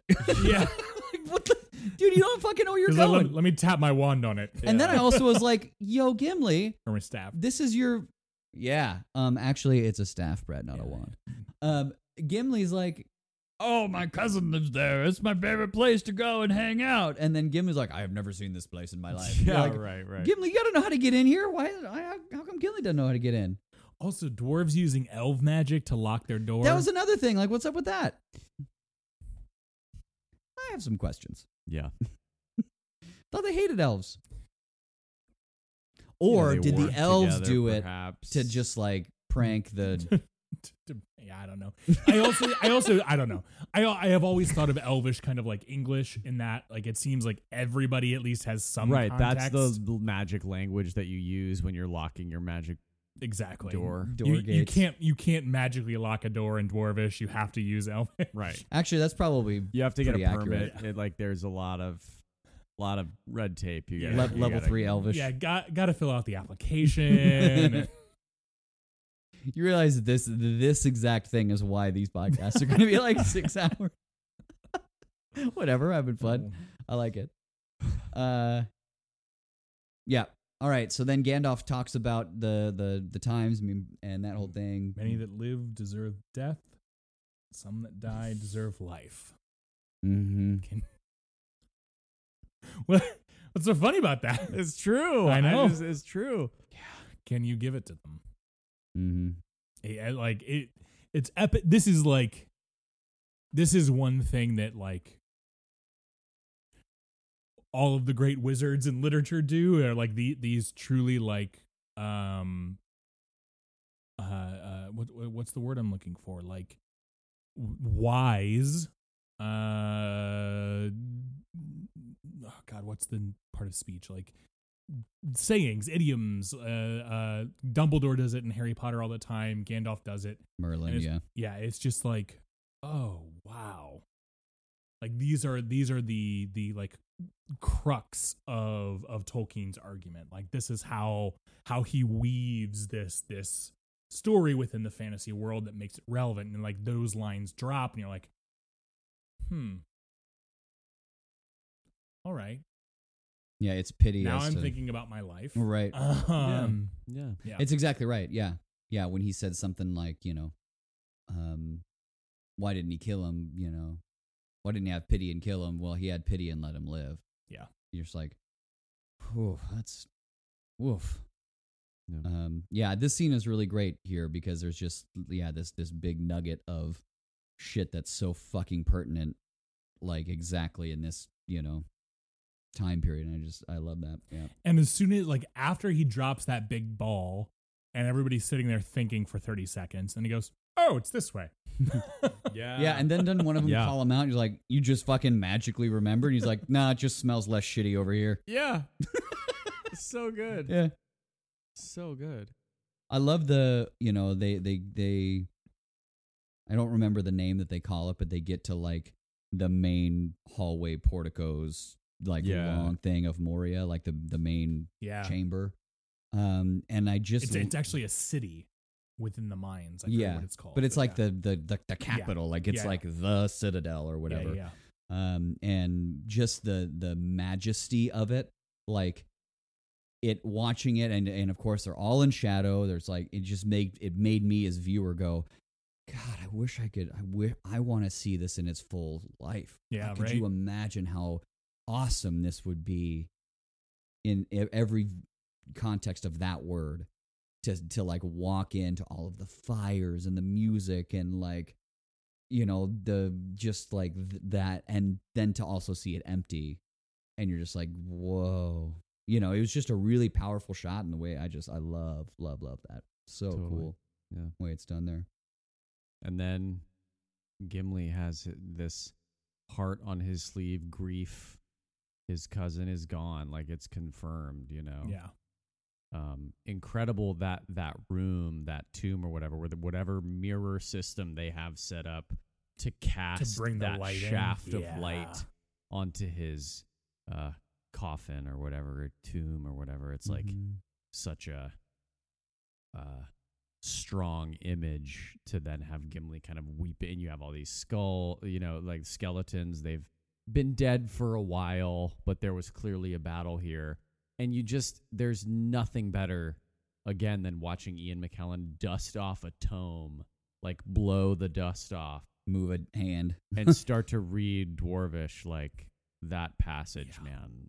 And I love the detail in that book, on that book, that there's like a giant axe mark through the book. Yeah. And you're just like, know, someone's like, fuck. Yeah. Holds it up. Hella good prop. Good prop. And the last line, like, is dragged across, you know, like, clearly this guy's like, man, talk about a guy who's fucking going down with the ship, doing his duty. He's like, maybe somebody's going to read this shit. I'm the fucking secretary or whatever. I record shit, and I do it literally until someone puts an axe through my head. Like, I'm going to keep writing. Well, again, these stakes of like, someone has to know what happened to us, because I know that I am the last one of my race, period. Like, there's everyone else is gone. Yeah. I have to. I have to. The stakes are huge. Yeah. And unfortunately, Pippin is a curious little cat. Fool of a took. Great. Just like those sounds like echoing throughout, and like, you know, you're watching everyone in the Fellowship just like. And the reaction shot of Pippin just going, kidding me. Every little like dink. Everyone, like, fuck. it's like, oh, shit. God, fuck. Oh no. And then there's like a pause that it's over, and then there's like one last clink. Like, fuck. It's such a good build too, because it's like, oh, okay, the head fell down. It's like, okay, a skull's gonna make. Oh no, the whole body. Oh no, the body has a chain with a friggin' like iron encrusted bucket. And this well is going down to the bottom forever. Yeah. Yeah, totally. And it's, you know. Gandalf snatches his hat away. It's like we have this moment of like. Yeah, you see Aragorn and Boromir. Everyone does the sigh of relief. Fool of a took. Yeah. I'm also wondering though, like, what does he say? Spare me, or next time throw yourself down there and spare me, and rid us of your stupidity. Yeah. Yeah. Harsh words. Yeah. But true. Like, harsh, dude. but true. What is he? Throw yourself in next time and rid us of your stupidity. Yeah. What? That was designed to hurt feelings, and it worked. It pierced. That was incisive. In the debrief of like after everyone like wins, like after Return of the King, like Pippin's like, listen, Gandalf, I know that I really made a mistake there, but remember we were back in the mines, like, that got really hurt my feelings. Like, that was really personal. That was really personal. That I should throw myself. Like, I just wanted to play with a cool goblin arrow that I saw embedded in this guy, and like I made a mistake. You know, you told me to commit suicide, like that. That really stuck with me. It was kind of aggro. I've had to do a lot of work to like get past that, and I understand you were angry. Heat of the moment and everything, but next time. I'm not stupid. Sometimes I do stupid things, but I'm not stupid. But just the drum sound effect, that first drum, and the shot is on Pippin when we first hear the drum. It's like, oh God. Mm-hmm. Oh God. Yeah. We were warned about this. Yeah. I love the detail too of like they cut back to those 3 doors and you see that they're coming up from the middle door, you know, that like that's where they're down and making their little camp or whatever. Mm-hmm. So cool. This whole from this moment forward is really, really interesting because Shore scores it really heavily until they bust through the door, and then it completely pulls all of the music out of it. Yeah. And then it's just the sound effects of the sword slashing, the drums stop, obviously, the sword slashing, the bows flying, the screams, the armor clash. And it's really, really cool. This is, of all of the movies and all of the battles, I think this one might be my favorite. Oh, wow. It's a great one. The tension in it is, and the inescapable nature where they're just like, we have to fight our way out of here. There is literally no way out, and everyone else who was here before has died and been eaten, and they're gone. This is it. Because, like, you know, we'll talk about it next podcast with Helm's Deep and whatnot. Like, it's a huge fortress, even though they're backed up against the wall. There's, like, they can retreat to different layers, and, you know, Minas Tirith the same way. But yeah, this one, just the compact nature, and it's just a little more like brutal, and just like the way that they're just like fucking shoving each other, and all of the short sword work, and it's a smaller scale. Yeah. And it's the first full on, well, besides the octopus, I guess, but it's like the first extended. Totally. And it's just the Fellowship. Yeah. It's the Fellowship. That also versus, makes it. You know, where it's just those 9. Super, super epic. And this is, to me, one of Legolas's best snipes. Same. Right the up 2 arrows. right up through the mouth of the cave troll. Oh, that one. Oh, yeah. To kill the cave troll. Mm-hmm. Where he waits for it to go. Yeah. Where he waits for it to go full mummy. Yeah. Yeah, that breath noise that they get out of that cave troll, where it's clear that he's like shot his arrow through the throat. Yeah. So that air is escaping backwards. Yeah. As he tries to draw breath. Well, and it's also he screams and then gets shot, and there's a muffled to this, like the sound changes again. Right.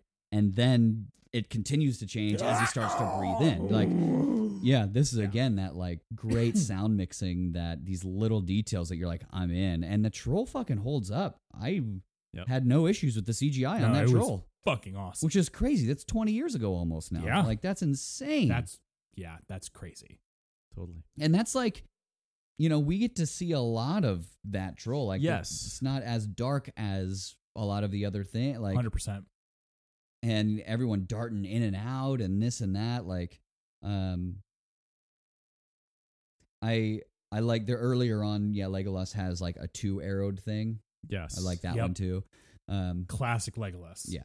Fucking, I'm in, man. He got moves. He got the moves. And then I have a question. So, like, Frodo gets quote unquote stabbed, and that like rallies the troops, but then he plays dead. He's just like, and then he's like dead. And then everyone comes over and he's like, they just roll him over. He's like, hey guys, I'm fine. Like, ow, it hurt, but like, I'm good. I've always taken it to be like he got the wind knocked out of him. But he's not moving around like trying to, he's like, yeah, he's face down. He's flat. But, I mean, people also pass out for a couple 3 seconds when they suffer major trauma. Like, I don't know. Yeah, perhaps he was. But like his ribs aren't broken. Yeah, maybe he was concussed because he got thrown against the wall too. Like, I don't know. Sure. It's also fucking Mithril, so back the fuck off. I just wrote down, fooled you again. There are a lot of like, Frodo's like, he's dead. Just kidding. Yes. Yeah. He does almost die a lot. Tis true. Comes with the territory. Yep. But no, overall, like, again, yeah, that whole sequence is fucking awesome. And it's gritty, and everyone's just like throwing swords and axes and Yeah.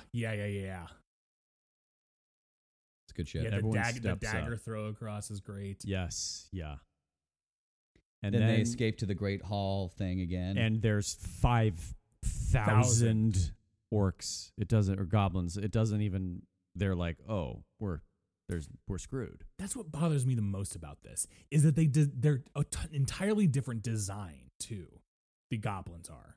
Yes. But they call them orcs. So they are goblins down there. Like they don't. Legolas doesn't just say goblins and then orcs are there. But no, okay, it's goblins. The goblins are actually there. I think the way they try to force the narrative is like goblins like kind of just, or orcs just kind of like took over after the war that the dwarves and the goblins had. Like they just kind of like infiltrated the dead space.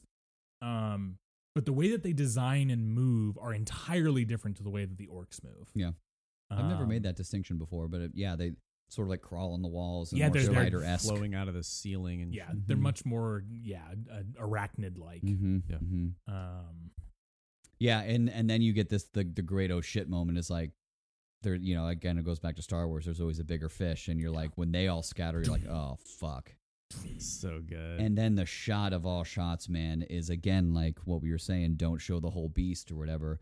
It's like the reason that they're in giant ass like archways is so that they can get that red coming from the side, coming toward them, and it's like that's the first bit of like real color we've seen in like an hour. Yeah, right. Yep. Because before this they were outside and it was like you got the blue of the door, but outside of that it was like all white snow. Rivendell. Yeah, that was the last time. And then you get like deep blood red in the dark coming through with the shadow work. I'm like, can someone just give me a still of that? I want to put it on my fucking wall. Yeah, like it is fucking awesome. Totally. And it gives you like, oh fuck. And I love Gandalf's again thought work, eyes, all of it, the realization of what it is, and we get the Balrog. Here is where he tells them what it is, and then he turns and looks down the hallway and just goes, "Run!" Yeah. This foe is beyond any of you. Run. Yep. And he tells Aragorn at some point in this thing, like, swords will do no good here. Yeah, like, and that great moment, away, I love the exchange because, like, this watcher, I was sort of clocking the order that they move in. Oh, interesting. And, like, there had to have been someone, it's like Gandalf's up front with Legolas, who's sort of like scout, Yeah. Then there's Gimli, who's like, okay, a front, like the muscle up front. Mm-hmm. Then you have Frodo, like the precious cargo. Then you have, I want to say, I think Sam's right behind him. Yeah, Frodo and Sam. Then I think it's Boromir. Then it's Merry and Pippin, and then Aragorn is the rear guard. Yeah, he's like watching everyone's back. Right, they're working like a pack of wolves. Yes, and then when they're running from the Balrog, Gandalf's like, switch with me, essentially to Aragorn. Go, like, switch lead with them. Me. You're the in front now. Yeah, and Aragorn's like, what the fuck? I'm the rear. I'm not going to abandon the rear. And Gandalf, like, it's such a strong moment where he's like, do as I say. He has this, like, moment of command. And he's Aragorn reacts like, this is the only way we're surviving right now. He's like, listen to me. You can do nothing here. Swords are going to do fuck all. Yeah. Run. I just love that do as I say. Because it's you haven't seen that from him. It's almost like, I'm not trying to rob you. I'm trying to help you. Right. It's like, do not take me for a conjurer. Yeah, it's like, listen to me. Well, it's just, this interesting, like, dynamic of, general, colonel, lieutenant, like, in the military kind of thing, right? Where you're like, okay, so Gandalf and Aragorn are sort of like the leaders of this thing. They feel different, like, leaders of the Fellowship. So, like, to see one go, like, no, I am... like fucking I am our only hope now. Right. And also, not to be arrogant about it, but you're in command now. It's like, you take the wheel. I have to go deal with this. Right. So it's like a promotion and a command in the same moment. It's a shift of it's a shift of the duties here. Yes. Like, magic beast, magic powers. Yeah. Awesome. You take care of them. Yeah. I've got to deal with some shit here. And this whole thing is still fucking exciting. Like 100%. the jump across the gap, and then like the thing hits, and they're like teetering and lean forward, which I don't really think would have done much on that giant weight of the thing. But it's fine because it's exciting. And like the gap is already like scary, and then a gap gets bigger, and you're just like, fuck. And then the thing like this whole thing started like 45 minutes ago when they were fighting goblins in the fucking death room. Yeah. I just have to say the dwarves obviously did not take their OSHA certification classes. No, they did not. There are no handrails. Nope. The steps are different sizes. They not didn't- secured. Hey, It's not a safe work environment. They did not get to the point of fulfilling those requirements because they dug too deep, found a fiery death monster, Found that fire demon. and then died. They actually filed for an extension because they found the Balrog. Yeah. They're like, we had to deal with this first. The union went on strike because they're like, we're not working near a Balrog, man. Fuck this. We want a pay Can you rise. come back in 8 months and we can do our evaluation then? Yeah, right. Oh, man. Send water. Send lots of water. It's fucking exciting, man. And I love the POV arrow shot that Legolas gets. I think that's one of my favorites. Incredible snipe. Right through there. Yeah, because Right. we like follow the arrow. I think that's the only time we actually, at least in this movie, we actually follow the arrow. Yeah, 100%. And it's cool to see that shit. Like, oh fuck, that guy's on fire. Yeah, man. He's good at arrows. And then again, we mentioned this earlier, but like the lighting on Gandalf's face throughout this whole thing sells everything. 100%, yeah. It's just it's just like, yeah, he's fucking in front of a fire demon. Servant of the secret fire. Incredible, iconic moment in cinema. Yeah. Give it to us, Josh. You shall not pass. And you're like, oh, we're good. He cracked that bridge in half. He's good to go. Mm-hmm. It's such a great reversal. 100%. I remember in the theater, it's just like such a surprise when that whip comes up and you're like, no. Yeah, because it's such last minute, like the demon's falling and you can see the ripple and you're like, oh no. And this is another moment that fly you fools. Fly. Is that a line from the book, Fly You Fools? I think so. It's gotta be. Like, that can't be think it made is. up for the screenplay. So Gandalf releases the grip on purpose. Yeah.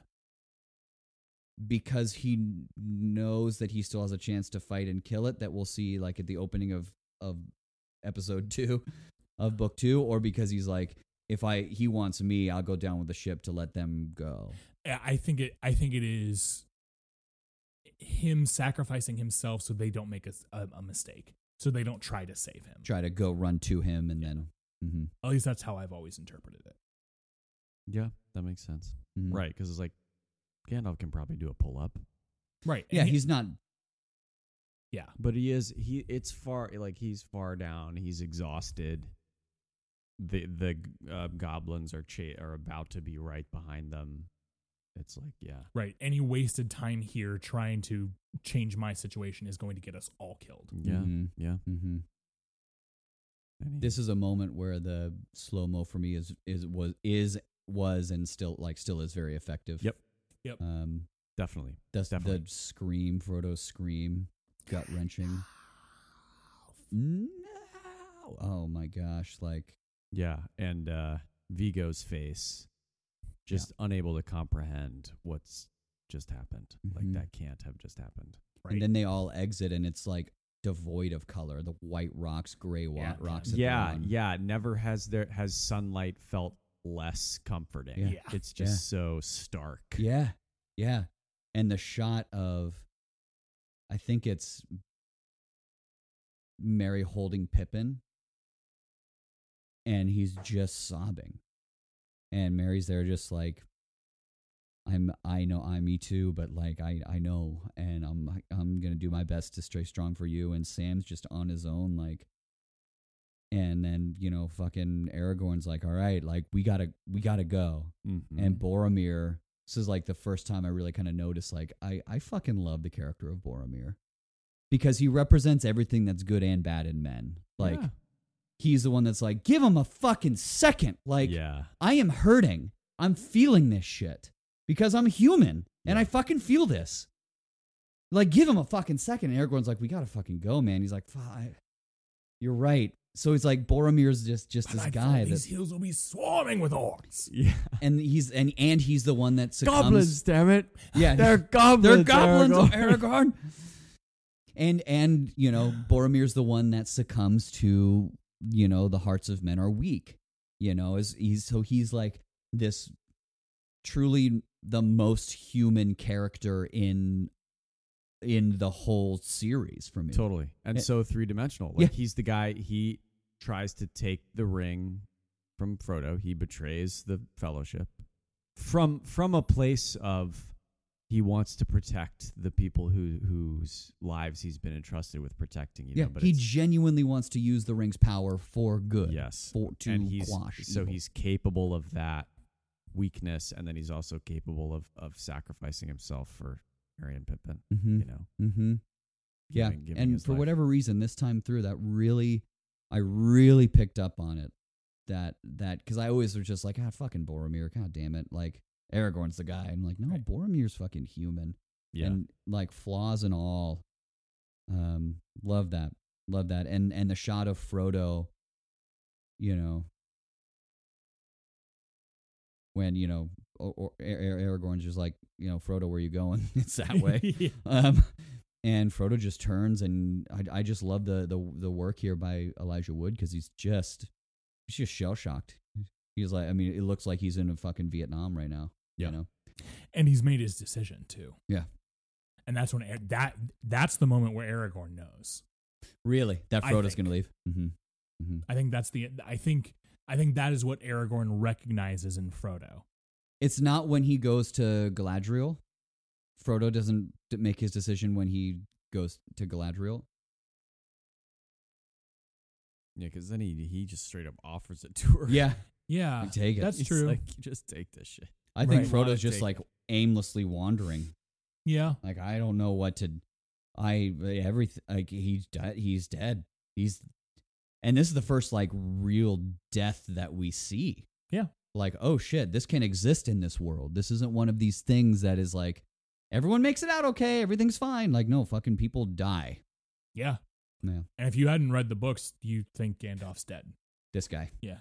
I remember leaving that theater being like, Gandalf's just dead? He's dead. Oh my God. Like, pivot. And then, like, when I saw Two Towers being like, he's still alive, you know, like he's falling, and that, you know, we'll get there next podcast, but like that opening thing, you're just like, wait, what?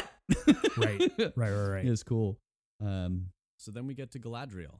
Yeah. So like, Lothlorien. What's going on with Galadriel? I just am confused by her, and because she's an elf, but she has powers. She's more powerful than Elrond. And like all knowing, but somehow also not all powerful, and no, like she does have magic, but like she can't use it or doesn't. But I'm just confused by her. Well, my understanding is she's probably the most powerful elf in Middle Earth. I think she and Elrond and whoever else have, quote unquote, the gift of foresight. Where, they can sort of tell the future. They can talk to you through your head. They can heal the Wraith Blade thing. You know, they can see Gandalf from afar. But, so she's got magic powers. And she has a ring of power. Like one of those. One of the three. Yes. Does Elrond have one? I don't think so. I don't think he does. Right. So Galadriel maybe is more powerful than Elrond because... Then how come she's not like in the fight? Like, is she good or bad? Well, you know, she's good, but she's like, the elves are leaving. I can do what I can. I can give you these gifts, but I can't do it for you. I can tell you what might happen, what's going to happen if you fail, what's going to happen if you succeed. And when he offers her the Ring of Power, she has that like huge magic confrontation. that's a possible future, is she takes the Ring of Power and becomes Everyone will worship the me. Lady Sauron, essentially. But she declines it. Passes the test. She passes the test. That and was my will question. go Pass and the move test. to the next phase of whatever elves do when they sail west. She like because the her I don't know, my entire read on it is her whole existence is fighting against this power that she has, is to exercise restraint in what she's capable of doing, and when presented with the Ring of Power, to have that in front of her and to go, I'm not going to take it, allows her to exercise that demon and then just fuck off. Yeah. Like she passed her plane of existence. What else does she want? Like she has achieved self-actualization. She knows entirely who she is and how she exists in the world. And it's like her stake in Middle Earth is ending. She's moving on. And she knows if she gets involved, the only way is for her to go to the dark side. That is how her power manifests. Mm-hmm. So she can give people cool daggers and the magic. Yeah, she has a Wizard of Oz moment with. And yeah, but it's like, and she can be a guide, but she can't be the one to. So then, what the fuck good is her Ring of Power if she can't use her Ring of Power to like fight people or like use her power at all? I don't know. I always I'm sure the text will probably disagree with me, but like I always took that her accepting that was the moment of weakness and her her not mortal sin, but like her sin, right? Accepting her Ring of Power was that, and then recognizing the trap that she was under. Whereas if I allow this and my power channeled through this magic artifact to manifest, I will only cause destruction in the world. That's interesting. I've never thought about it that way, but it's like, yeah, the rings of power are this corrupt network. People took them, the elves, the dwarves, they took these rings of power from Sauron, not knowing that he had this massive controlling force that was going to corrupt all of them. But now that they do know that exists, it's like, what can you do? Like, she can't just stick around and in the status quo. It's like the elves gotta peace out. Yeah. The status quo is changing. Yeah, and her the way she's helping is keeping her Ring of Power at bay. Yeah, right. Yeah, she and says not causing more destruction. She's a ring bearer. Mm-hmm. To be a ring bearer, to bear a ring of power is to be burden. alone. Yeah. She says it's like that's her struggle. Mm-hmm. Super helpful. Thank you, boys. Yeah, and we're not done with Galadriel either. True. She'll. Yeah, I always was. She always was just a little bit of an enigma to me about. Totally, it really like it doesn't read well in the moment for me. Like it takes a lot of like, okay, so what? You have to really be paying attention at like in the beginning and recognize that it's her telling that story and that she's seen the fall of humanity or like the fall of the elves originally and like the rise of the Age of Man and, you know, track that whole story and her resistance against it. And then like kind of make this assumption as to why she's isolated herself in these woods. Right. She also, in this moment, I felt this line stuck out to me so much. She says, even the smallest person can change the course of the future.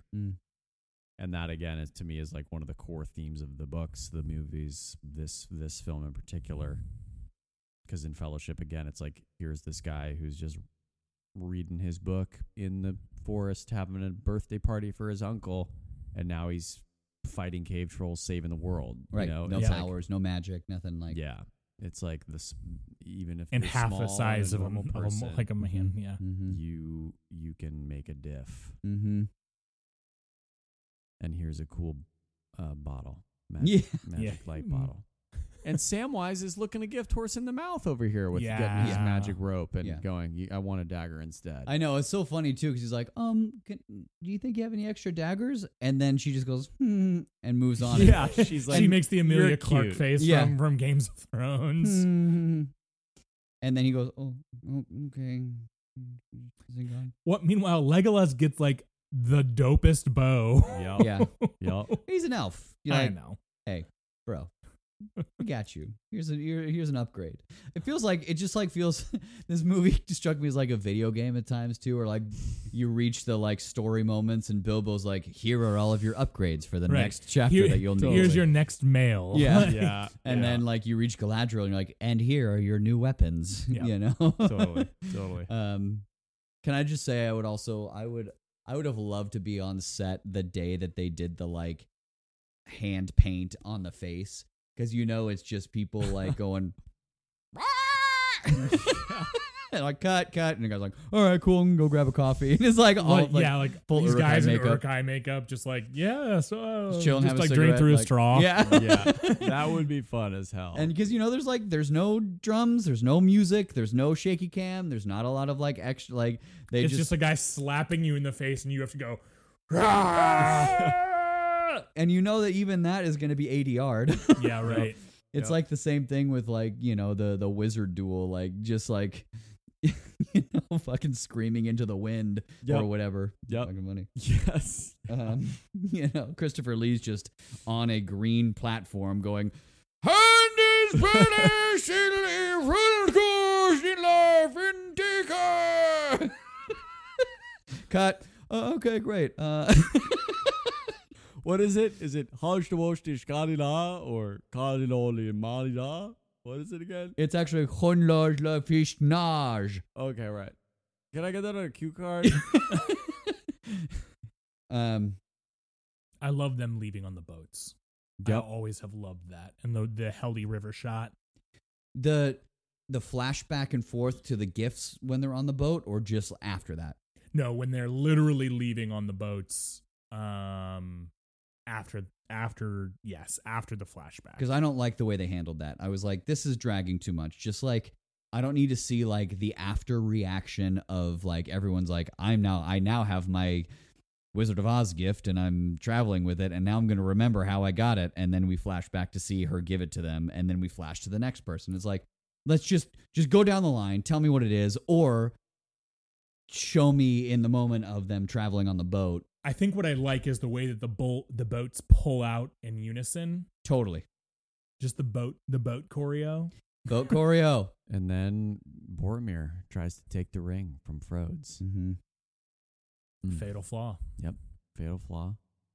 Aragorn finds him. Aragorn's like, man, I would have followed you into the very fires of Mordor. Well, Aragorn also turns it down.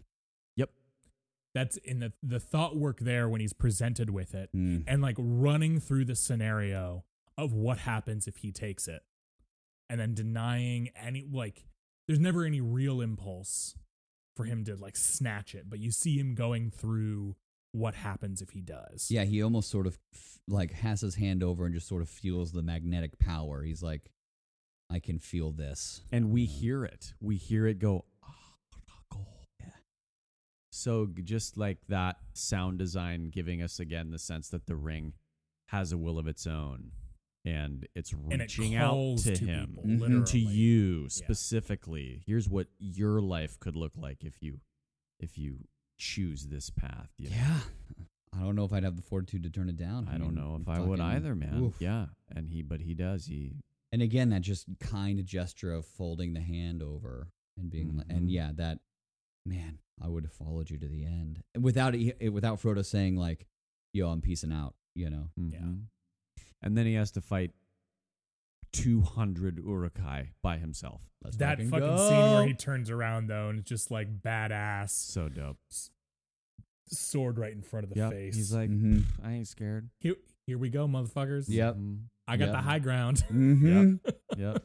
This is one of my favorite fight scenes. Is this one? I mean, It's just like epic. It's the fight choreo, the fucking brutal nature, and like they're all in, and like, man, Boromir's a fucking like badass in this scene. You're just like, let's go. Just when getting he charges in and throttled. saves them, and then the horn, him like.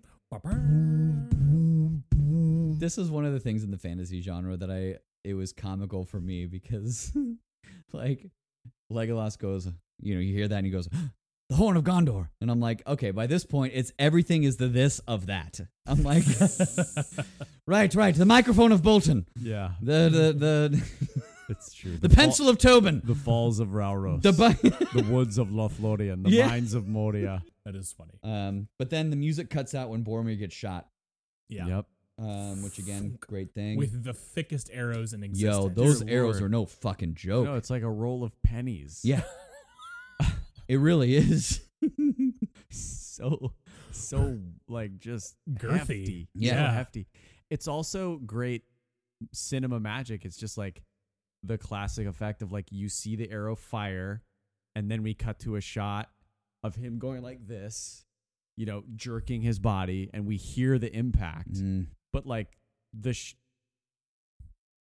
Sean Bean has an arrow sticking out of him, and they just have the camera on him, and they just jerk the camera, and he jerks his body, and it looks like you see the impact, but you never see the impact. No. It's totally great editing, cinematic It's awesome. magic, you know? And like you could swear you fucking see those arrows, and you feel them. Yeah. You The sound feel design their is fucking impact. Awesome. Well, yeah, because he gets shot once, turns around, sees Merry and Pippin, and fucking, I think, best moment of the movie for Sean Bean, thought work again, makes the decision to get back up and keep going. Yep. He sees them, and you can see him go, I can allow this to take me down, or I can just fucking go.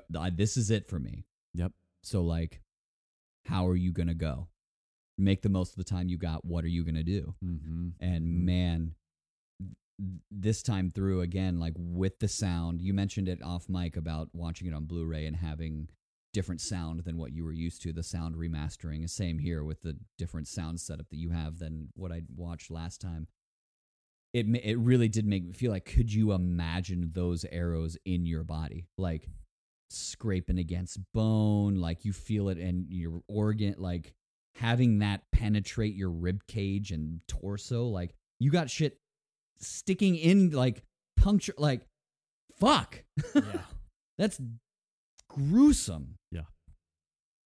Like really going there was like, oh my God, like feeling it wiggle and like, oh my God, awful.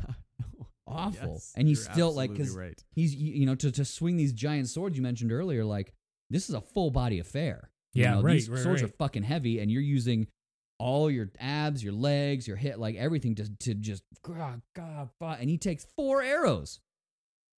Crazy. But then Aragorn comes in this battle with the like head Uruk-hai or whoever it is. Oh my God. Well, Pip and Merry first go in, and they're like, oh, we got to avenge him, and then do fuck all, and then they just get picked up. And then Boromir's like, the fuck? I just took 4 arrows for you, and now I'm gonna die in vain because I actually wasn't able to do anything. Well, they were gonna get captured either way. I mean, I know. I just felt bad. Like I saw Boromir's face, just like. Ugh. But they were trying to avenge his death. I know, but they should have gone like, oh, Boromir's trying to save us. We gotta fucking go right now, because I can't take on 400 Uruk-hai. Yeah. Anyway. Well, and then he's about to get just executed. Yeah. Just murked from point blank range. And Aragorn comes in with the clutch dive. This is one of my favorite fights because of how sloppy and weird it is. Yeah. Totally. Like there's punching, there's getting your head trapped by a shield. I love that tactic that he has a shield that he throws that that's like spear people in his fucking head. Yeah. My favorite point though is when the guy, he's been stabbed in the thigh, he rips it out, he licks it, he throws it, and then Aragorn has the most awkward like just like baseball bats it away. Yeah, just slaps it out of the air, and the sound effect is so good. Yep. Yeah.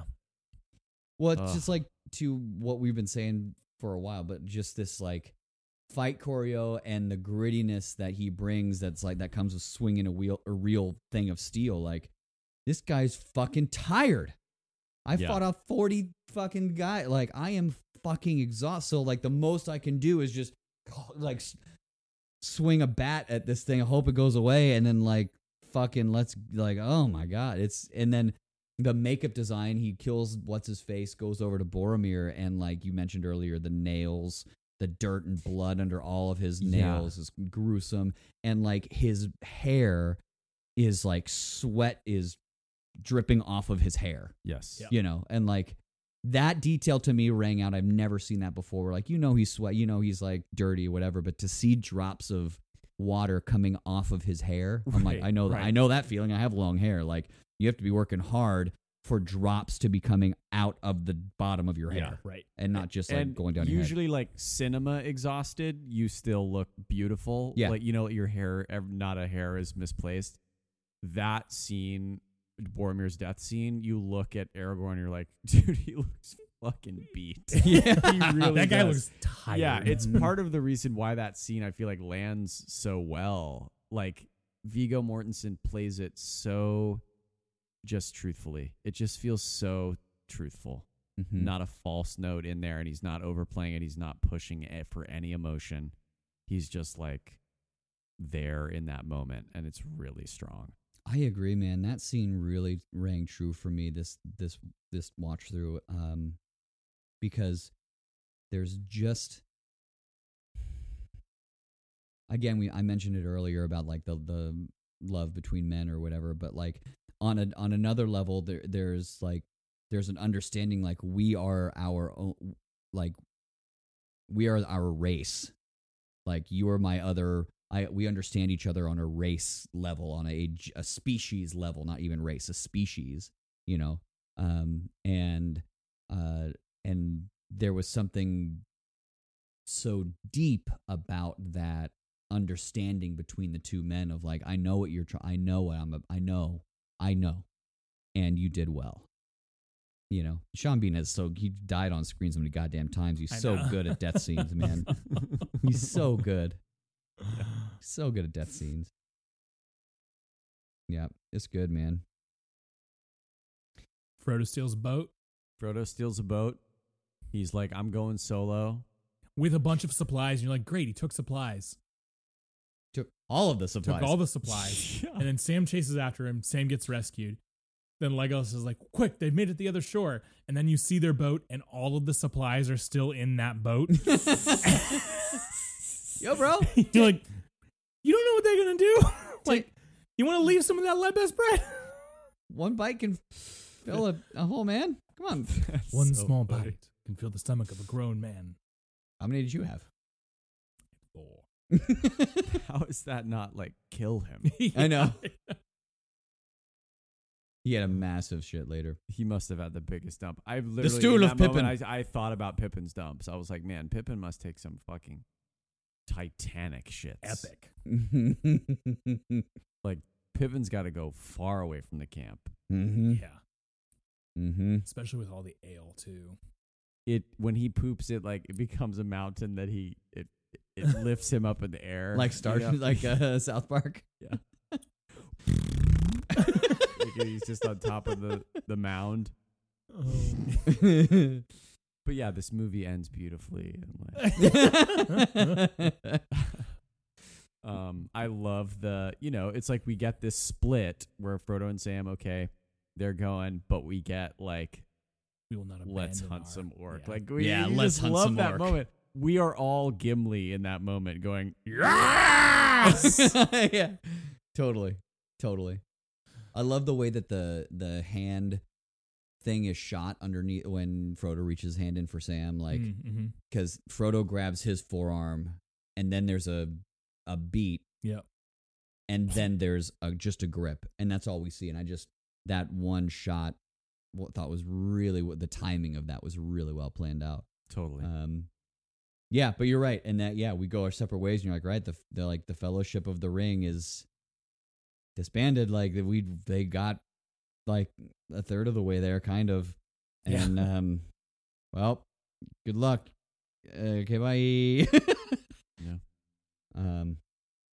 I love that, the use of the Shire theme to end this here, because you now link back to the beginning, and it's on a penny whistle with the love between Sam and Frodo. Yeah. And like, you are like the soul of the Shire is those two. Yeah. It's the love, it's the brotherhood, it's that, like, that's what it is. And I don't remember the last line of this movie, but it's something like, we're never going to see home again. We just may. And then the Shire theme transitions from a penny whistle to a chorus over the credits.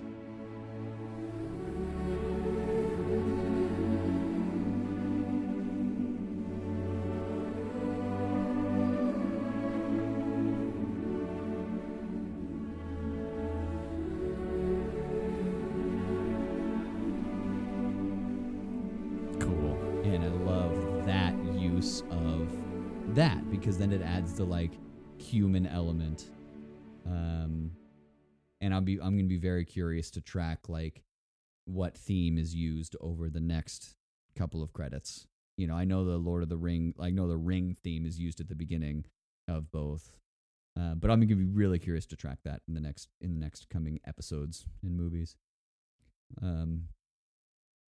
Then we get that really bad, like, Enya song or whatever. It's not great. No, I like Airy and... I'm a fan. Play it on repeat. Not you.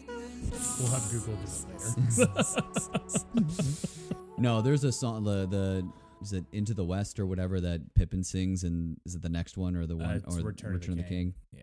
Fucking golden, man. That song's amazing. All right. Made it through? It's only 7 hours. Yeah, well, you know, it's a fucking 4-hour movie. Oh, it's not. So, Judi Dench Award, Mr. Tobin? Ian McKellen. It's Ian McKellen. Great. Samesies. Okay. I think over the course of the 3 movies, this is his strongest. Yeah. And he's also the most featured. True. Yeah, I mean, I agree. I mean, I've been going like crazy on Howard Shore on this movie, but he'll get one of them for me. No, you guys give me McKellen. I'm gonna give it to Howard Shore for this movie. It's the intro movie, and the way he gets us into this universe and establishes everything. Because the score from here on out is going to be basically the same. Yeah, and right. Howard Shore wins the Oscar for this one, I believe. For this one, or for Return of the King? I think he wins it for this one. Gotcha. So, first part of the 2-part question: when do you watch this? Second part: can you watch this one outside of the other ones? Because we'll ask that the rest of the time. Second part of the question first. Yes, you can absolutely watch this one alone. Like just alone. Period. 100%. Yep. Have done it many times. Mm-hmm. Mm-hmm. Holds up as an independent movie. Yep, I agree with that. 2 that. Towers less so. But this one for sure. Mm-hmm. For sure. But for me, the scenario in which we watch it today is when we watch it. This is a great hangout movie. This is a great plan a movie marathon movie. Mm-hmm. Because like, you know, you and I have talked about this before. We've mentioned it off air as well. Like these aren't necessarily 3 independent movies. This is not Die Hard 1, 2, and 3. This is one movie. It's just 11 hours long and happens to be split up into 3 parts in the way that it is. Right. So. Yep. I agree with that. But I think with this one particularly, they do a good, solid enough job ending the story and feeling satisfied, knowing that there's still a lot to come, but we've resolved the action for the time being. Mm-hmm. Yep. Mm-hmm. I'm totally with you. Yes, you can watch this. It stands by itself very strongly. I think you watch this absolutely when you're hanging out with friends. Perhaps you're at the end of a journey together, or you're about to begin a journey together, or someone in the group is about to begin a journey. This is a great movie to watch. Yeah. And a small sidebar, you also watch this movie when you're forcing your partner who's never seen it to watch it. 100%. Yep. This is requisite watching for anybody that hasn't seen it. Yes. Mm-hmm. And so it's so like, a lot of times you're watching it because you're forcing someone else to. Mm-hmm.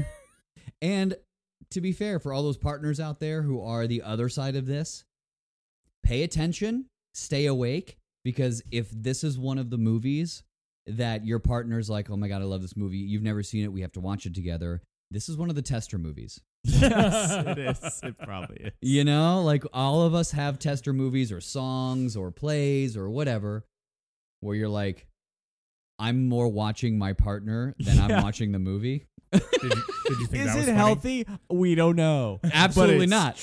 But it is a human condition, and I'm trying to do the best I can with the time I'm given. And right now I have 3.5 hours, and we're going to watch fucking Fellowship. That's right.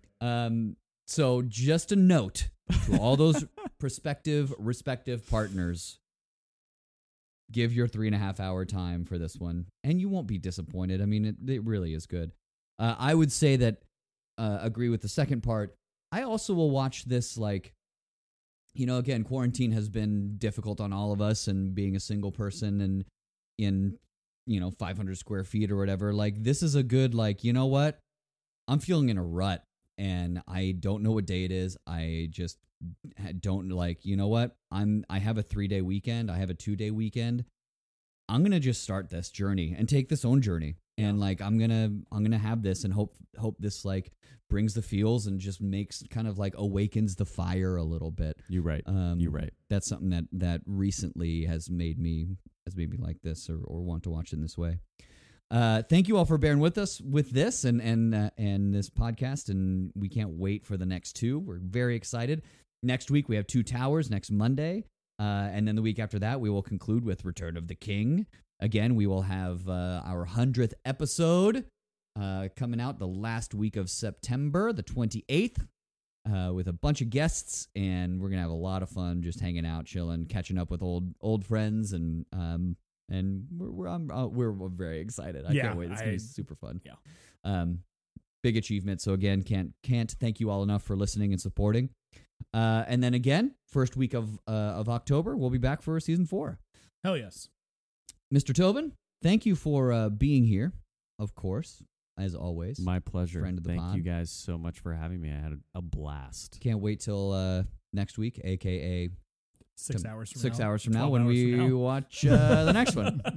For all of you, just so you all know, we are all watching these. We're holed up in an apartment, and we're having a movie marathon weekend. We're watching all 3 together live. First time that's ever happened. Yep. Thanks for listening, guys. Okay.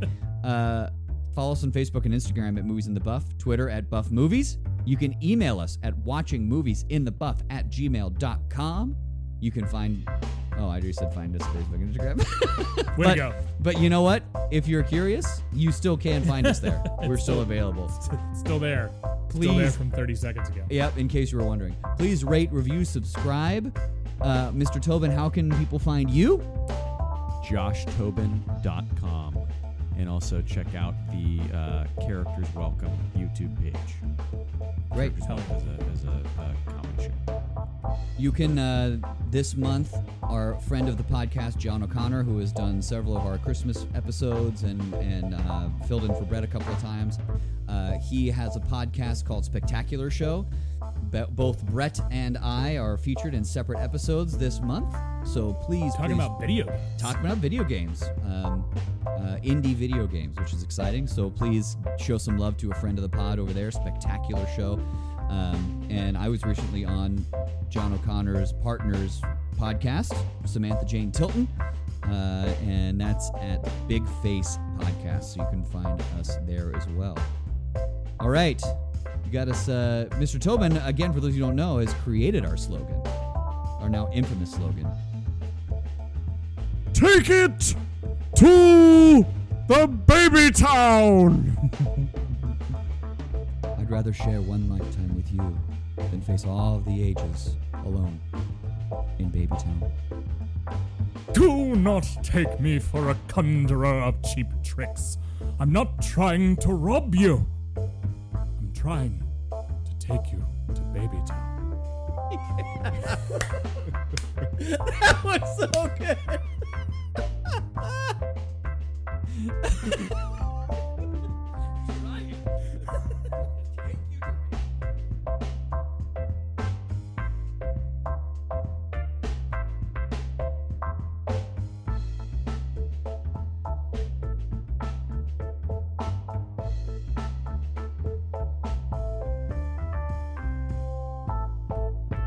I'm a barkeep.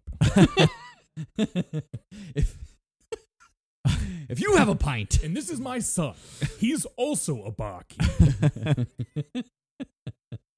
Yeah. If I had a ring. and you had a Mount travel Doom. all the way across Middle Earth and put it in Mount Doom.